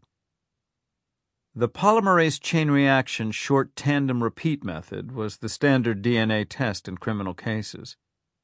It was fast and the most reliable system, with at least 1 billion to 1 accuracy. It could also determine the sex of the person from whom the sample came, But while the sample could be very small, it had to be in good shape. If it had been damaged by the water or heat in the substation, a different test, mitochondrial DNA, would have to be used, a technique that took longer. "I think it'll be fine." The tech collected the DNA and called the lab for pickup. "I know, ASAP," he told Rhyme, just as the criminalist had been about to crack the whip. "And spare no expense." "That coming out of your fee, Link?" Solito grumbled. "I give you my best customer discount, Lon. And a good find, Pulaski." "Thanks, Having delivered enough compliments for the time being, Rhyme moved on. "What about the